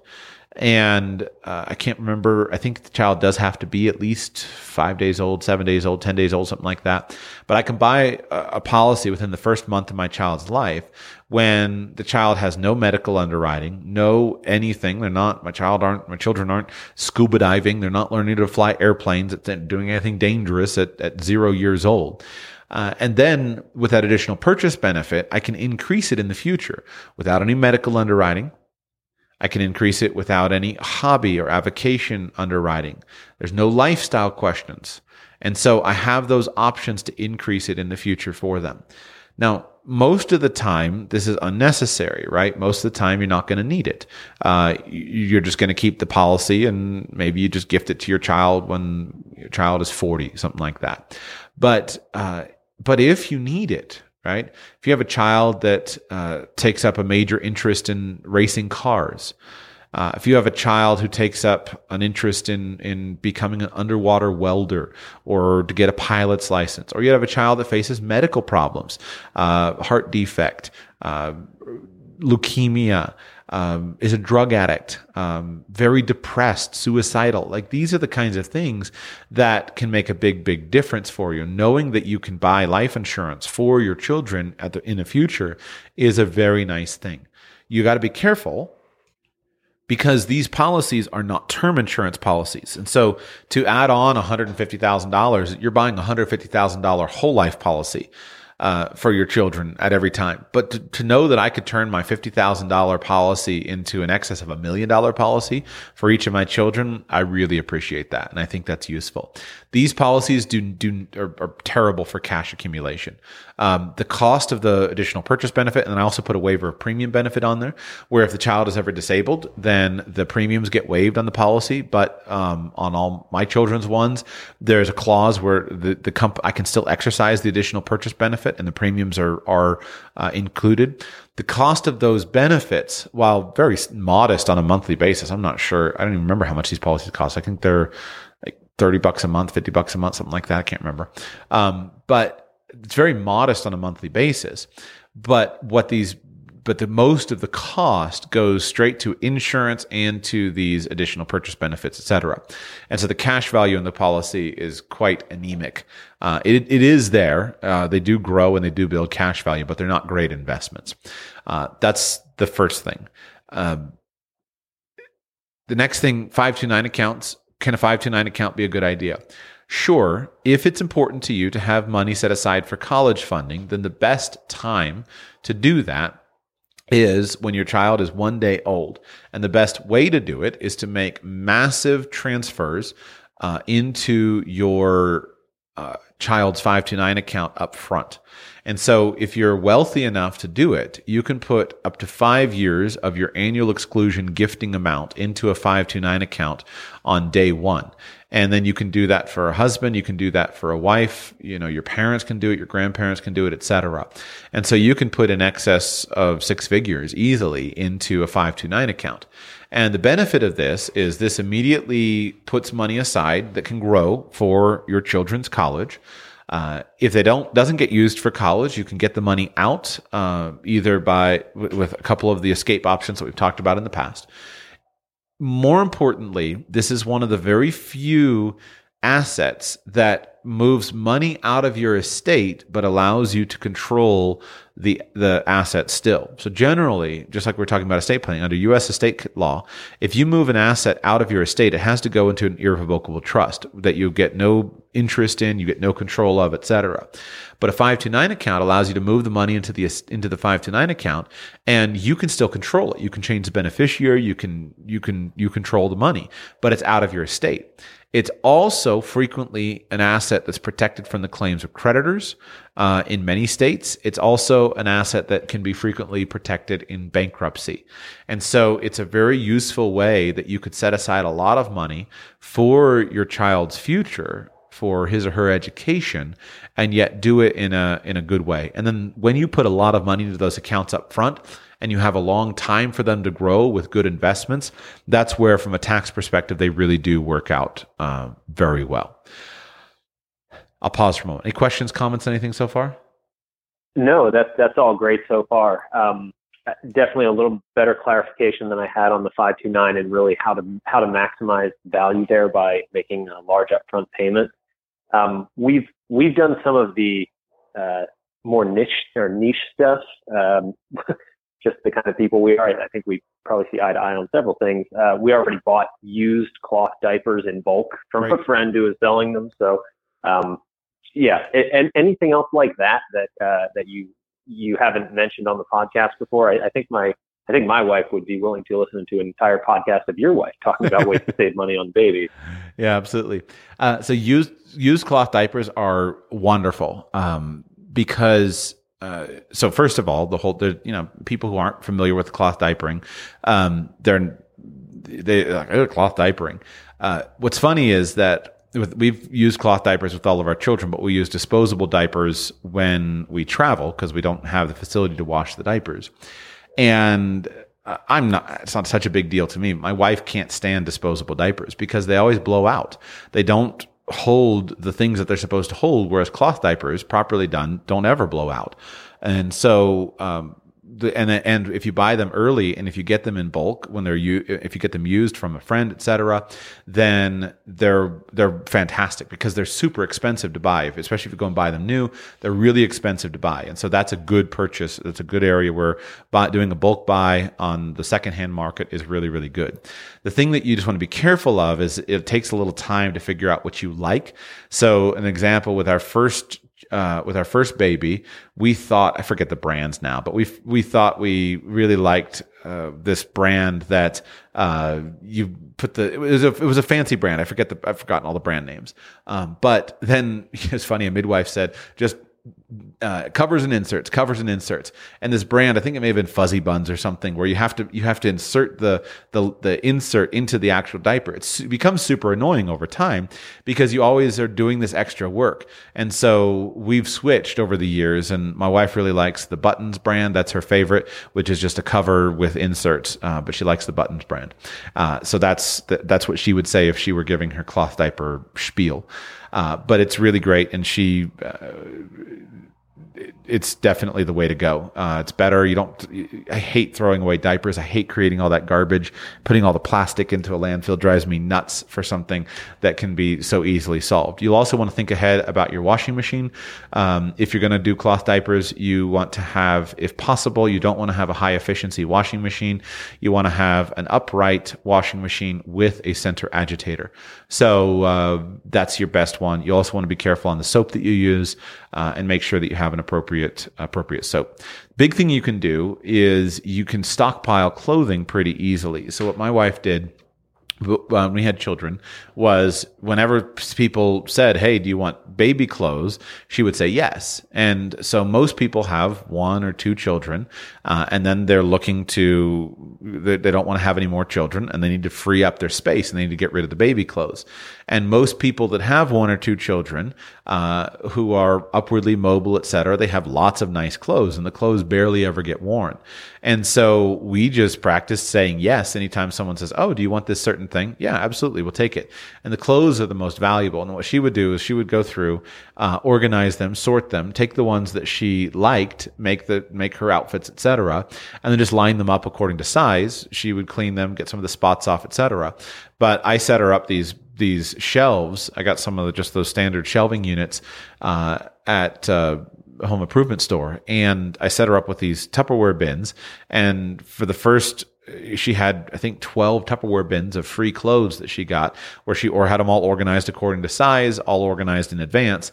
And basically, for the first years of our 3 children life, she bought like 3 outfits, and it was 3 outfits because she just thought they were really cute, and she'd never bought any of our children outfits. And so I was like, buy them, come on, spend some money. And so the clothes are a great way. And it's a relief also for the parents who are just a little bit ahead of you. You know, they have a child that's a few years older, because now once they have a repository for their used clothing, then that solves their problem. They feel good. They give it to you. You take it, you pass along what you don't like, you use it. And then when you're done, you pass it along to others, etc. And so that's the clothing is the big one. Beyond that, with children, there's really not a lot of costs. Children don't cost much. If you wipe out your diaper cost, depending on whether you're able to successfully breastfeed or not, buying formula can be a cost. But if you take that out, there are very few costs for babies. And so my biggest encouragement is invest into your child as much as possible. And so the big investments that I think pay off in spades is, if at all possible, make sure that your child can have a full-time mother, most importantly, at least for the first 3 to 5 years of his or her life. And I say, organize your finances in such a way that is doable and affordable for your family. If you can make sure that your child has a full-time mother for at least those establishing years, that can make such a difference for the rest of your child's life. And the data on that is very, very clear. If you can avoid institutionalizing your children when they're very young, then that can pay off in spades. And then you can work on their intelligence, and mom can have all times. There's several good books on how to improve your baby's intelligence. Some of that is innate, of course, genetic, but there are a lot of things that you can do of stimulating your baby in different ways. It's as simple as reading to your children, making sure your children get sunshine, and all the stuff. But I think that your best investments are not financial in that case, just a matter of how can I invest into my children to make sure that my children have maximum opportunities. You can deal with some of the stuff that I've talked about with multiple languages. You can bring in tutors or nannies to help support you in that. You can look at early child education. I think it's interesting to look at, but some of it can be overwhelming. A lot of it can just be simplified down into take time and spend time with your baby. But yet those things can pay off in spades and largely obviate the need for all of the financial stuff. To me, it's obvious that if you're thoughtful about what you do in the first few years of life, and you make sure that your children have a good, solid emotional grounding, where they're not traumatized in some way, then, and you work hard at those early years of education, early years of vocabulary, early years of school. Homeschooling is great for many families. Then you basically eliminate all of the things that are going to cost you money down the way. People will throw money at your children for college. People will throw opportunities at them, and all the stuff kind of takes care of itself. And so the least efficient way to handle those things is through all of the financial stuff. That's an industry that has been developed that allows we financial advisors to sell stuff. But it's much more efficient for you if you handle it in the old way, and then the whole system, again, will throw money at your children for the rest of their life if you get those early years as best as you can. So there's my little spiel. Yeah, really, really compelling stuff. I think summarized, I think you said in the last Q&A call, it's quantity of time at work and quality of time. I'm sorry, the reverse. Quality of time at work and quantity of time at home. So that'll be my guiding star when that time comes. Yeah, exactly. So think about it in terms of, not having payments, right? Not having big bills. If you can pay off a house, great. Or if you can't pay off a house, don't have a car payment. Think about it in terms of, well, maybe you and your wife both have to work, right? You both need jobs, but is grandma available? Could we go ahead and move into a bigger house where grandma could be in the house? And so, or something like that. Just think about it in terms of the infrastructure of your life, because it pays off. I'm convinced it pays off big time. So keep me in the loop, and then, hey, call back in the future, and we'll see what happens. All right, had several callers drop off, but here we go. Welcome to Radical Personal Finance. How can I serve you today? Last caller, it just says... Is it just me? Yeah, go ahead. Tell me your name, please. Okay. Frank. Frank, welcome to the show. Hi. Thank you. So I have a main question and then a quicker second question if you have time. But I'll start with the first question. So I'm 25 years old. I have a career as an IT specialist with a government defense contractor. And I'm considering joining the reserves or the Air National Guard on a part-time basis. And I was wondering what your thoughts were on like whether you think the benefits of part-time military service outweigh the downsides. Thinking about it, like in my mind, the pros would be the potential to gain more experience and different kinds of opportunities in my field, the education and healthcare benefits, eligibility for VA home loans, eligibility to use commissaries and future retirement benefits. But some of my concerns are the increasingly authoritarian kinds of rules being imposed on military members and federal employees, like the vaccine mandates, as well as just more limits on my freedom and free time, especially if I were to have a family in the next 5 years. Adding another layer of bureaucracy to my life, like another person telling me where I have to be and when I have to work or train, as well as it being more difficult to transfer or move to a different state or part of the country if another opportunity came up, like with my civilian contractor job. Right. I will answer your question, and I will be as clear as I can. This will be an extremely offensive answer to some of my listeners, and I don't enjoy offending people. I especially don't enjoy offending people who have dedicated their lives to public service to country, etc., because generally those are the kinds of people that I like.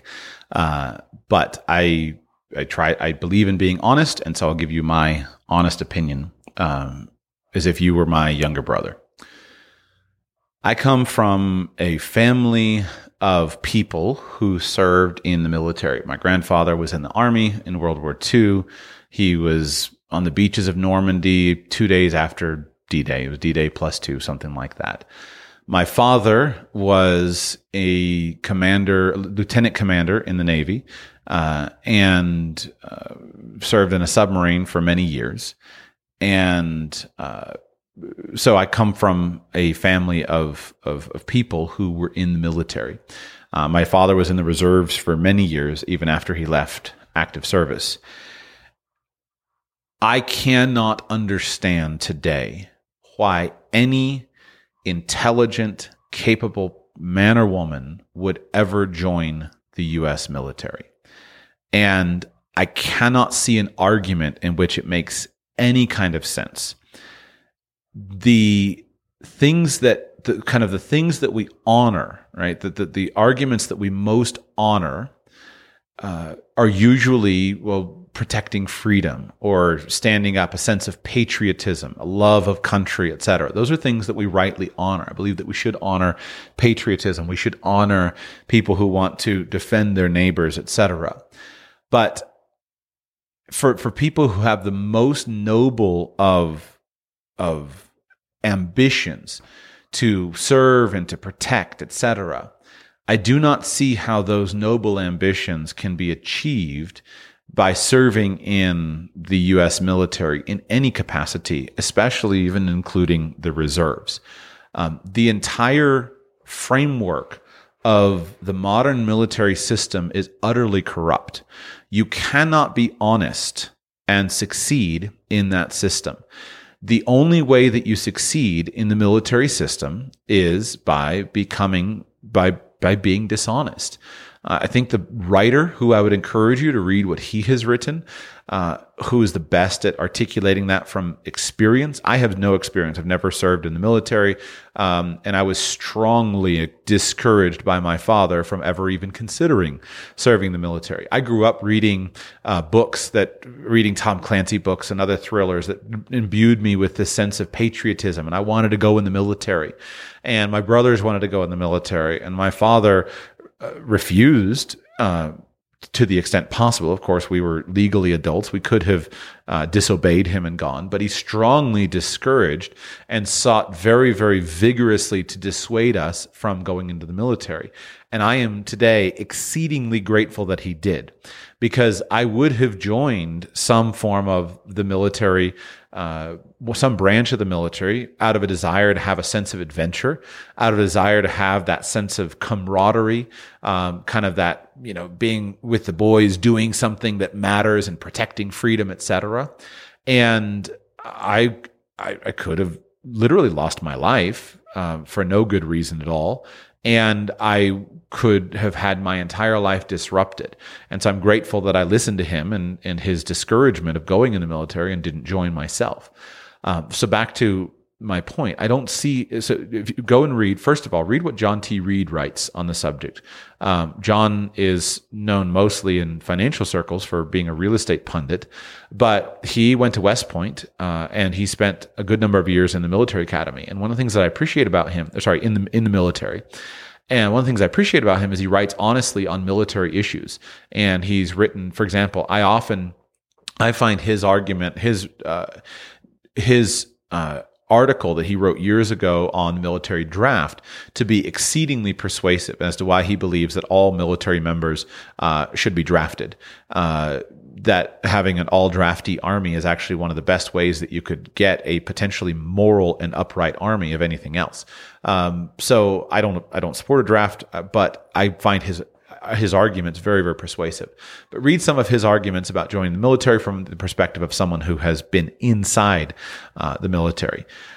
From my perspective, I would say that virtually everything that you want to get out of the military, you can get better in another circumstance. So, want to get a college education.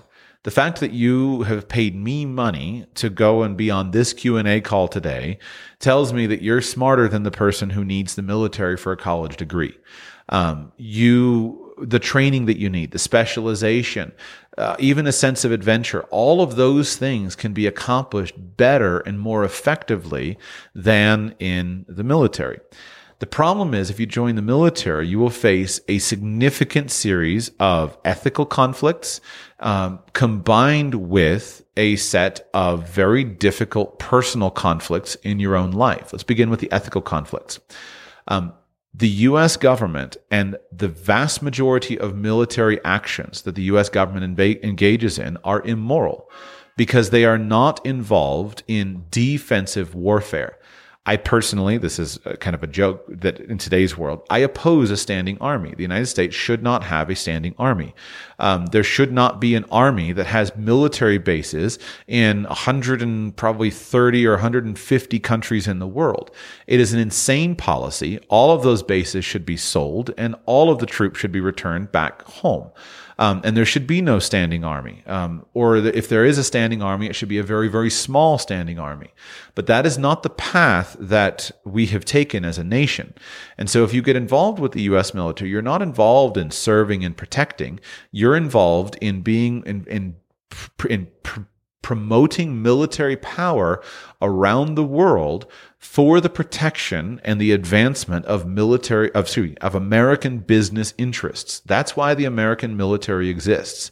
It was my dad who taught me that. He's like, he was in Vietnam in a submarine spying through the periscope on Russia and other places, and his commander told him, it's like, Dave, listen, you need to understand the U.S. military exists for one reason, and that is to protect American economic interests.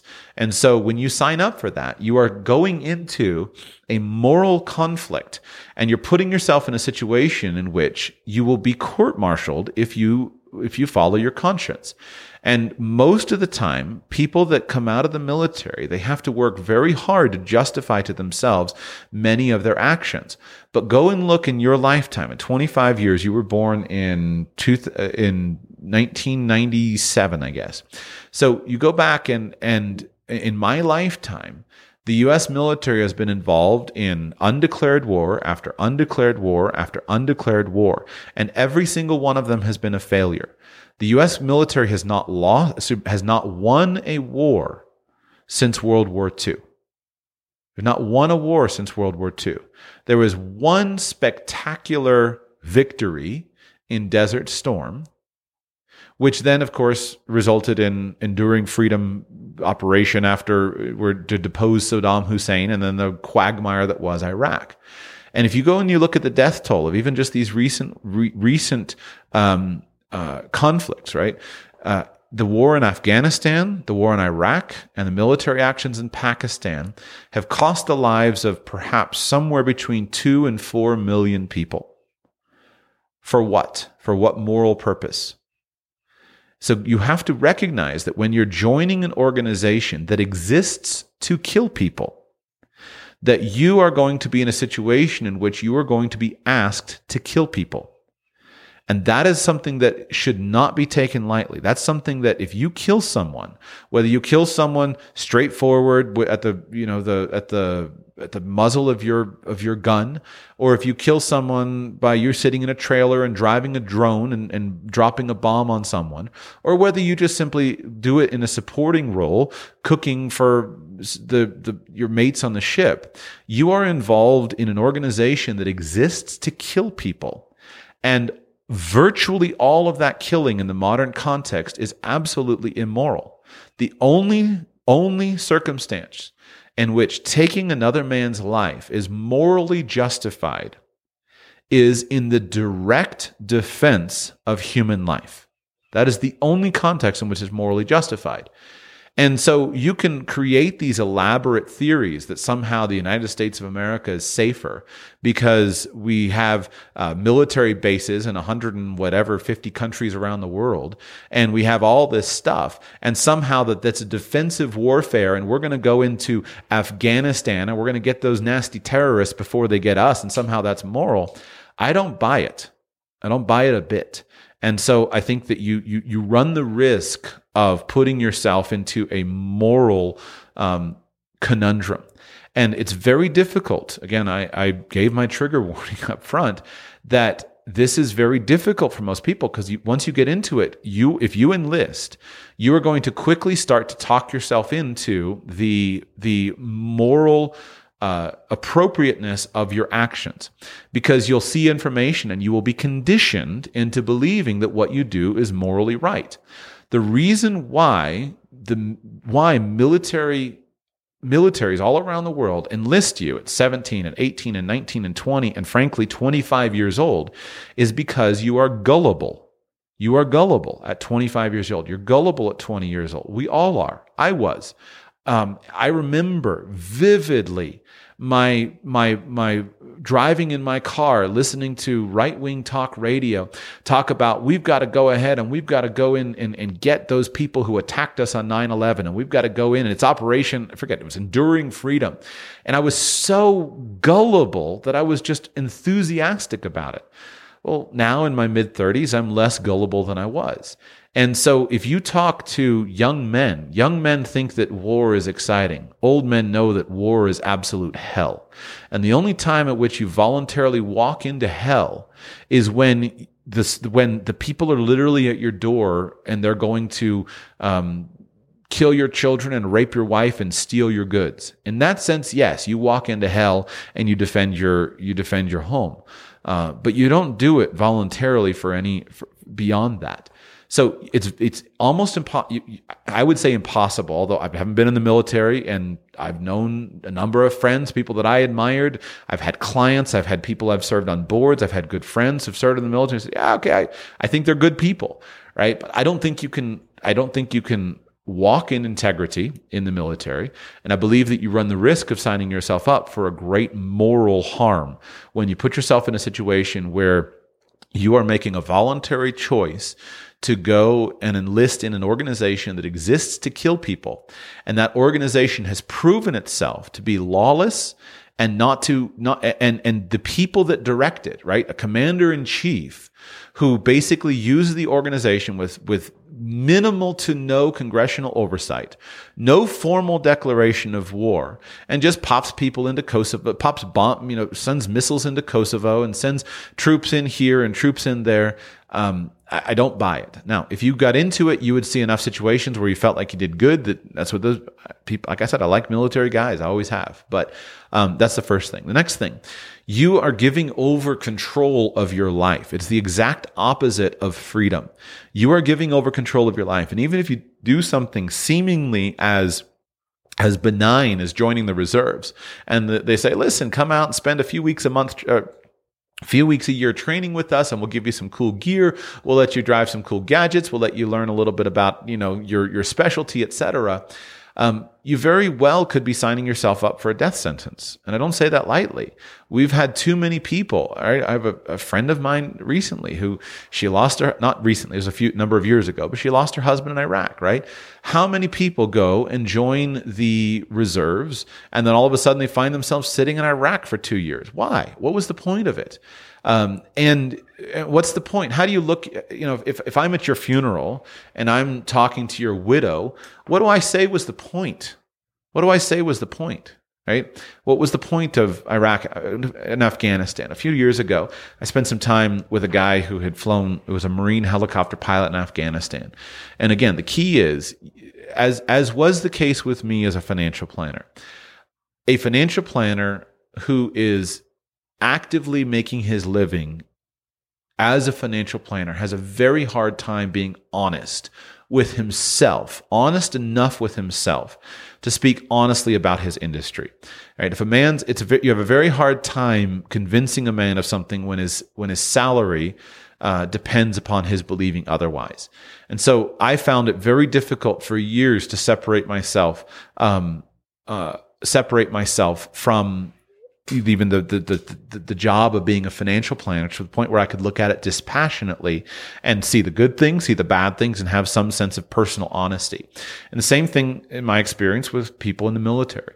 So anyway, I just remember a few years ago, I met this Marine helicopter pilot, and we were in Utah at Zion National Park in Utah, and we spent time, and he was camping with his family, and we just talked about it, and he of course didn't share much about his actual experiences on the battlefield, but I just said, like, what was it worth? And he's like, I can't say that there was any point in being there.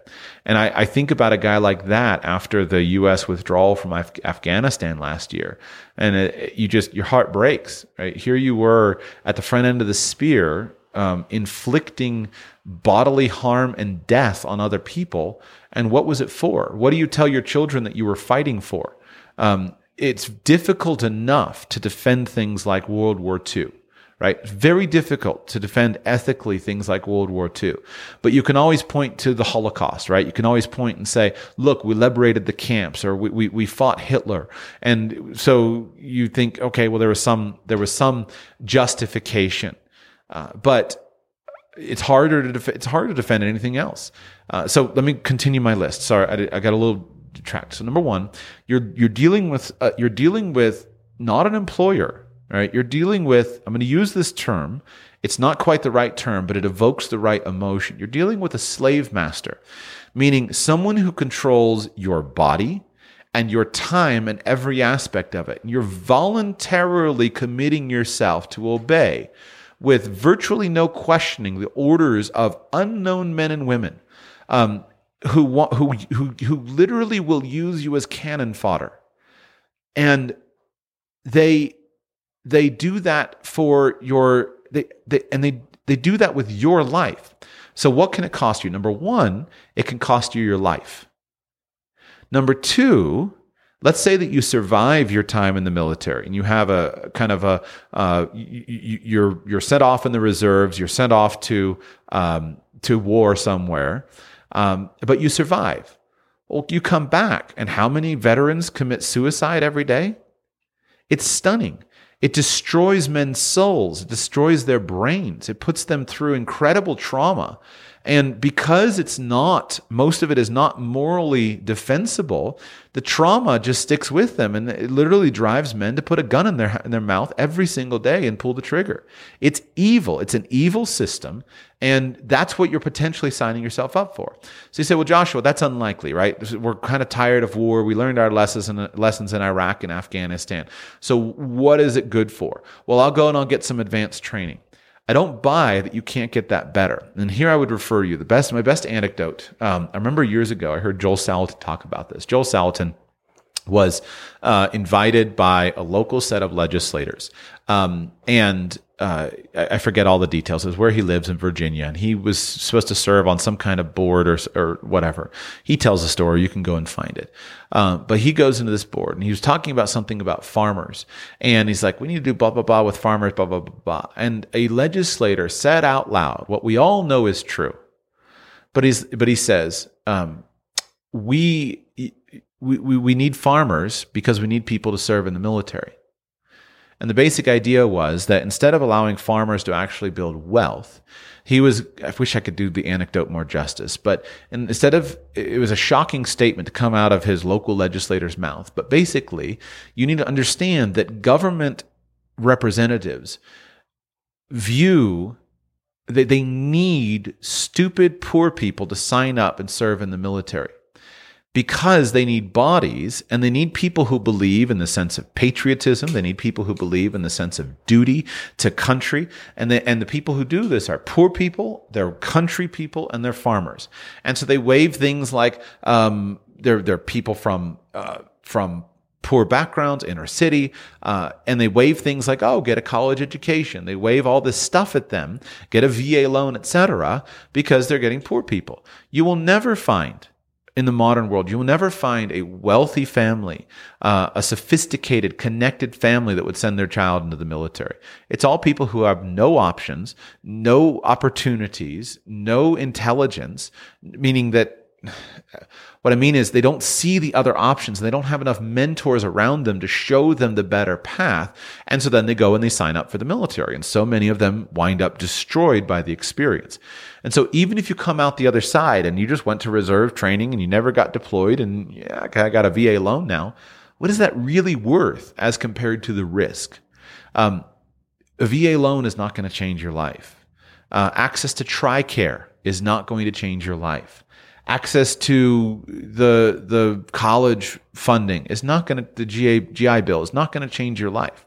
So if you got those things, they can be useful tools in the hands of a financial planner, right? I've known multiple people, many veterans, they get their medical care from the VA. Fine. They get a VA loan. Great. Go for it. They got TRICARE. They got a disability benefit. Go for it. But the problem is that the risks are so high of it going another way that I think that getting a VA loan, getting a GI Bill, et cetera, is very, very poor compensation for the risk on the other side. And if you're smart enough to ask the question of, should I do this? And if you're smart enough to already be working in that industry, I believe that joining the military would be one of the most, at the very least, one of the most inefficient ways for you to accomplish your goals. And in the worst case scenario, potentially cost you your life, potentially cost you your soul, potentially cost you your sense of peace, etc. And so I think that just in conclusion, a cold look at the pay, the benefits, etc., as compared to what you can get without that, a cold look at that would say that there's very little benefit for a person who has income, for someone who's not penniless, right? I always want to be careful because there's no question that many people have had their lives improved by the military. There are many stories of people who grew up in poverty. I didn't have a dad, and I went into the military and I found my buddies and I found my father, right? My father figure in Sergeant so-and-so who straightened me out, and I went on the straight and narrow, and I went in and I did my 4 years and I got out and I was a totally different man. There are those stories, but that same guy who did have that good experience is offset by the guys every single day who are putting a gun in their mouth because they can't deal with what they did. They can't deal with what they saw. They can't deal with what happened to them. And so so from a practical perspective, I can't see why the military is a good move. And then from a sense of honor and duty, right? This desire to love neighbors, protect and serve freedom, make sure that we live in a free world. Most of those things just cannot be borne out by the military. Tell me if it's like I'm always I wrestle with this every Veterans Day and 4th of July. It's like, well, what do I tell my children about things like protecting freedom? What freedom has the U.S. military ever protected for Americans? There's no question. Okay, we liberated camps of Jews that were going to be murdered. Fine. But what freedom has the U.S. military ever protected for Americans? My entire lifetime and my entire reading of history has shown that we've gone from the highest levels of freedom in the world in, say, 1750 to significantly lower levels of freedom in, say, 1780. And since then, the decline of freedom has been inexorable. And I can't find a military conflict that has actually resulted in increased levels of freedom. Rather, I find that almost every military conflict has resulted in decreased levels of freedom. And so most of the whole freedom thing is pablum, as best I can tell. So if you want to defend freedom, I think your best solution is go become a lawyer and fight in the courts. If you want to defend your freedom and your neighbors, go and encourage people and teach firearms training in your local community, encourage people to own weapons. That's the best way to encourage freedom in the local area, etc. So I went on a little bit long, but it's obviously a difficult thing and an emotionally laden thing. But if you were my younger brother, that's the speech I would give you to say, I can't see how or why anybody would want to join the military, and especially in the modern world. Consider after Afghanistan, consider who your commanders in chief are, meaning who your commander in chief is and or who your commander in chief would be. Do you respect that man or that woman to the point where you would sign up to take the pledge to obey them? And do you want to be used as a political tool for influence in the modern world? I can't see it. So forgive me if that was a little bit strong, but that is my honest answer to your question. And I give you the floor. No, I really appreciate your insight, and I agree with you on all those points. So appreciate it. Yeah, I think that. Go ahead. Go ahead. I talked for a long time. Go ahead. Oh no, I was just gonna bring up a second question that's unrelated. But well, then let me just say one more comment. Here's what I would say. Okay. Yeah. You take every single one of the benefits, the reasons why you wanted to join the military or want to join the military or are thinking about joining the military. And then just call me back once a week and we'll take one of them at a time, right? How do I enhance my career? And I'll give you a 20-minute speech on things you can do with your career. And going to reserve training is never going to be on that list. So again, it all comes down to opportunity cost. That's why I try to be thoughtful. I want to be honest, but I don't want to be hyperbolic. There's no question that there have been many people whose lives have been improved by the military. These were generally people with no network, no parents, no opportunities, nobody who reached out and helped them. And so for them, the opportunity cost was, well, I'm going to be stuck in poverty, or I'm going to have no friends or no opportunities. Okay, great. The military was a better move for them if they survive it. But for you, that's certainly not the case. And so you can replace with the military with better strategies that don't have so many downsides and potential downsides. And before you say your second question, I just want to say this. I understand that this is an extremely inflammatory opinion. I hope that those of you who are in my audience, who are in the military and who are doing it with the noblest of intentions, I hope that you understand that I respect your desires and I respect your intentions. My assessment is what I have said. I don't see how it can be otherwise. And I've asked enough people and talked to enough people that I think that many of my listeners who would agree with me ideologically and psychologically, or who would share some of the things that I care about, would often agree with me. But I don't intend to. I'm not saying that you as an individual have done wrong. There's many people who think they can change it. There's many people who serve for many reasons. I think it's a lost cause at this point in time, and I think that it's a lost cause, and that one of the best things you can do if you're in the military is get out as quickly and as reasonably as you can, for the reasons stated. So go ahead with your second question. We'll wrap up on hopefully a less less potentially inflammatory question.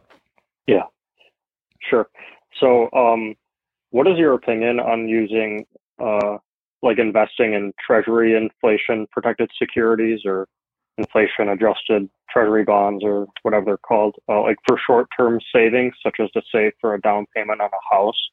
I was looking at one of the Vanguard mutual funds, I think it's VIPS, and it paid about like 10% in interest, which depending on, your inflation calculations, might have kind of tracked along inflation for the past year, and is definitely way better than any bank account, while at the same time being far less risky than equities or any kind of like DeFi arrangement. But I don't really hear anybody recommending this avenue for short-term savings. And I'm kind of wondering if I'm missing anything there. I would never think of this avenue for short-term savings, but I don't have a clear argument as to why I wouldn't. So do me a favor, send me a link, either whatever brochure, whatever you're looking at, send it to me at joshua@radicalpersonalfinance.com. Let me look at it, because this is not something that I have on my mental menu of options, but now I'm wondering why I don't. I don't think that tips are the greatest option of all time for retirees and protecting your money against inflation. And I have some arguments there, but I need to think and consider from a short-term perspective and see, is there some cost that I'm missing? Is there something? Why isn't that on my menu? So send it to me, joshua@radicalpersonalfinance.com. I will review, and then we'll go from there. Fair enough? Okay. Yes. Wonderful. Thank you. And with that, looks like my other two callers dropped off, which was probably good given we're already at 2 hours here. Thank you all so much for listening to today's show. Thank you for being here. I enjoyed the questions, quite stimulating and quite diverse, and I love doing these shows. It's hard for me to give answers that I know are offensive to people from whatever perspective, but I do try to. I made myself a promise years ago. I will be honest. So thank you for listening. If you would like to join me on next week's Q&A show, go to patreon.com/radicalpersonalfinance, patreon.com/radicalpersonalfinance. Sign up to support the show there on Patreon, and I would love to welcome you next week. Remember that if you'd like to talk to me in private, I am currently accepting consulting clients, booked up through January, but available at the end of January. Go to radicalpersonalfinance.com/consult, radicalpersonalfinance.com/consult if you would like to schedule an hour of consulting time with me, and I'll be back with you very soon.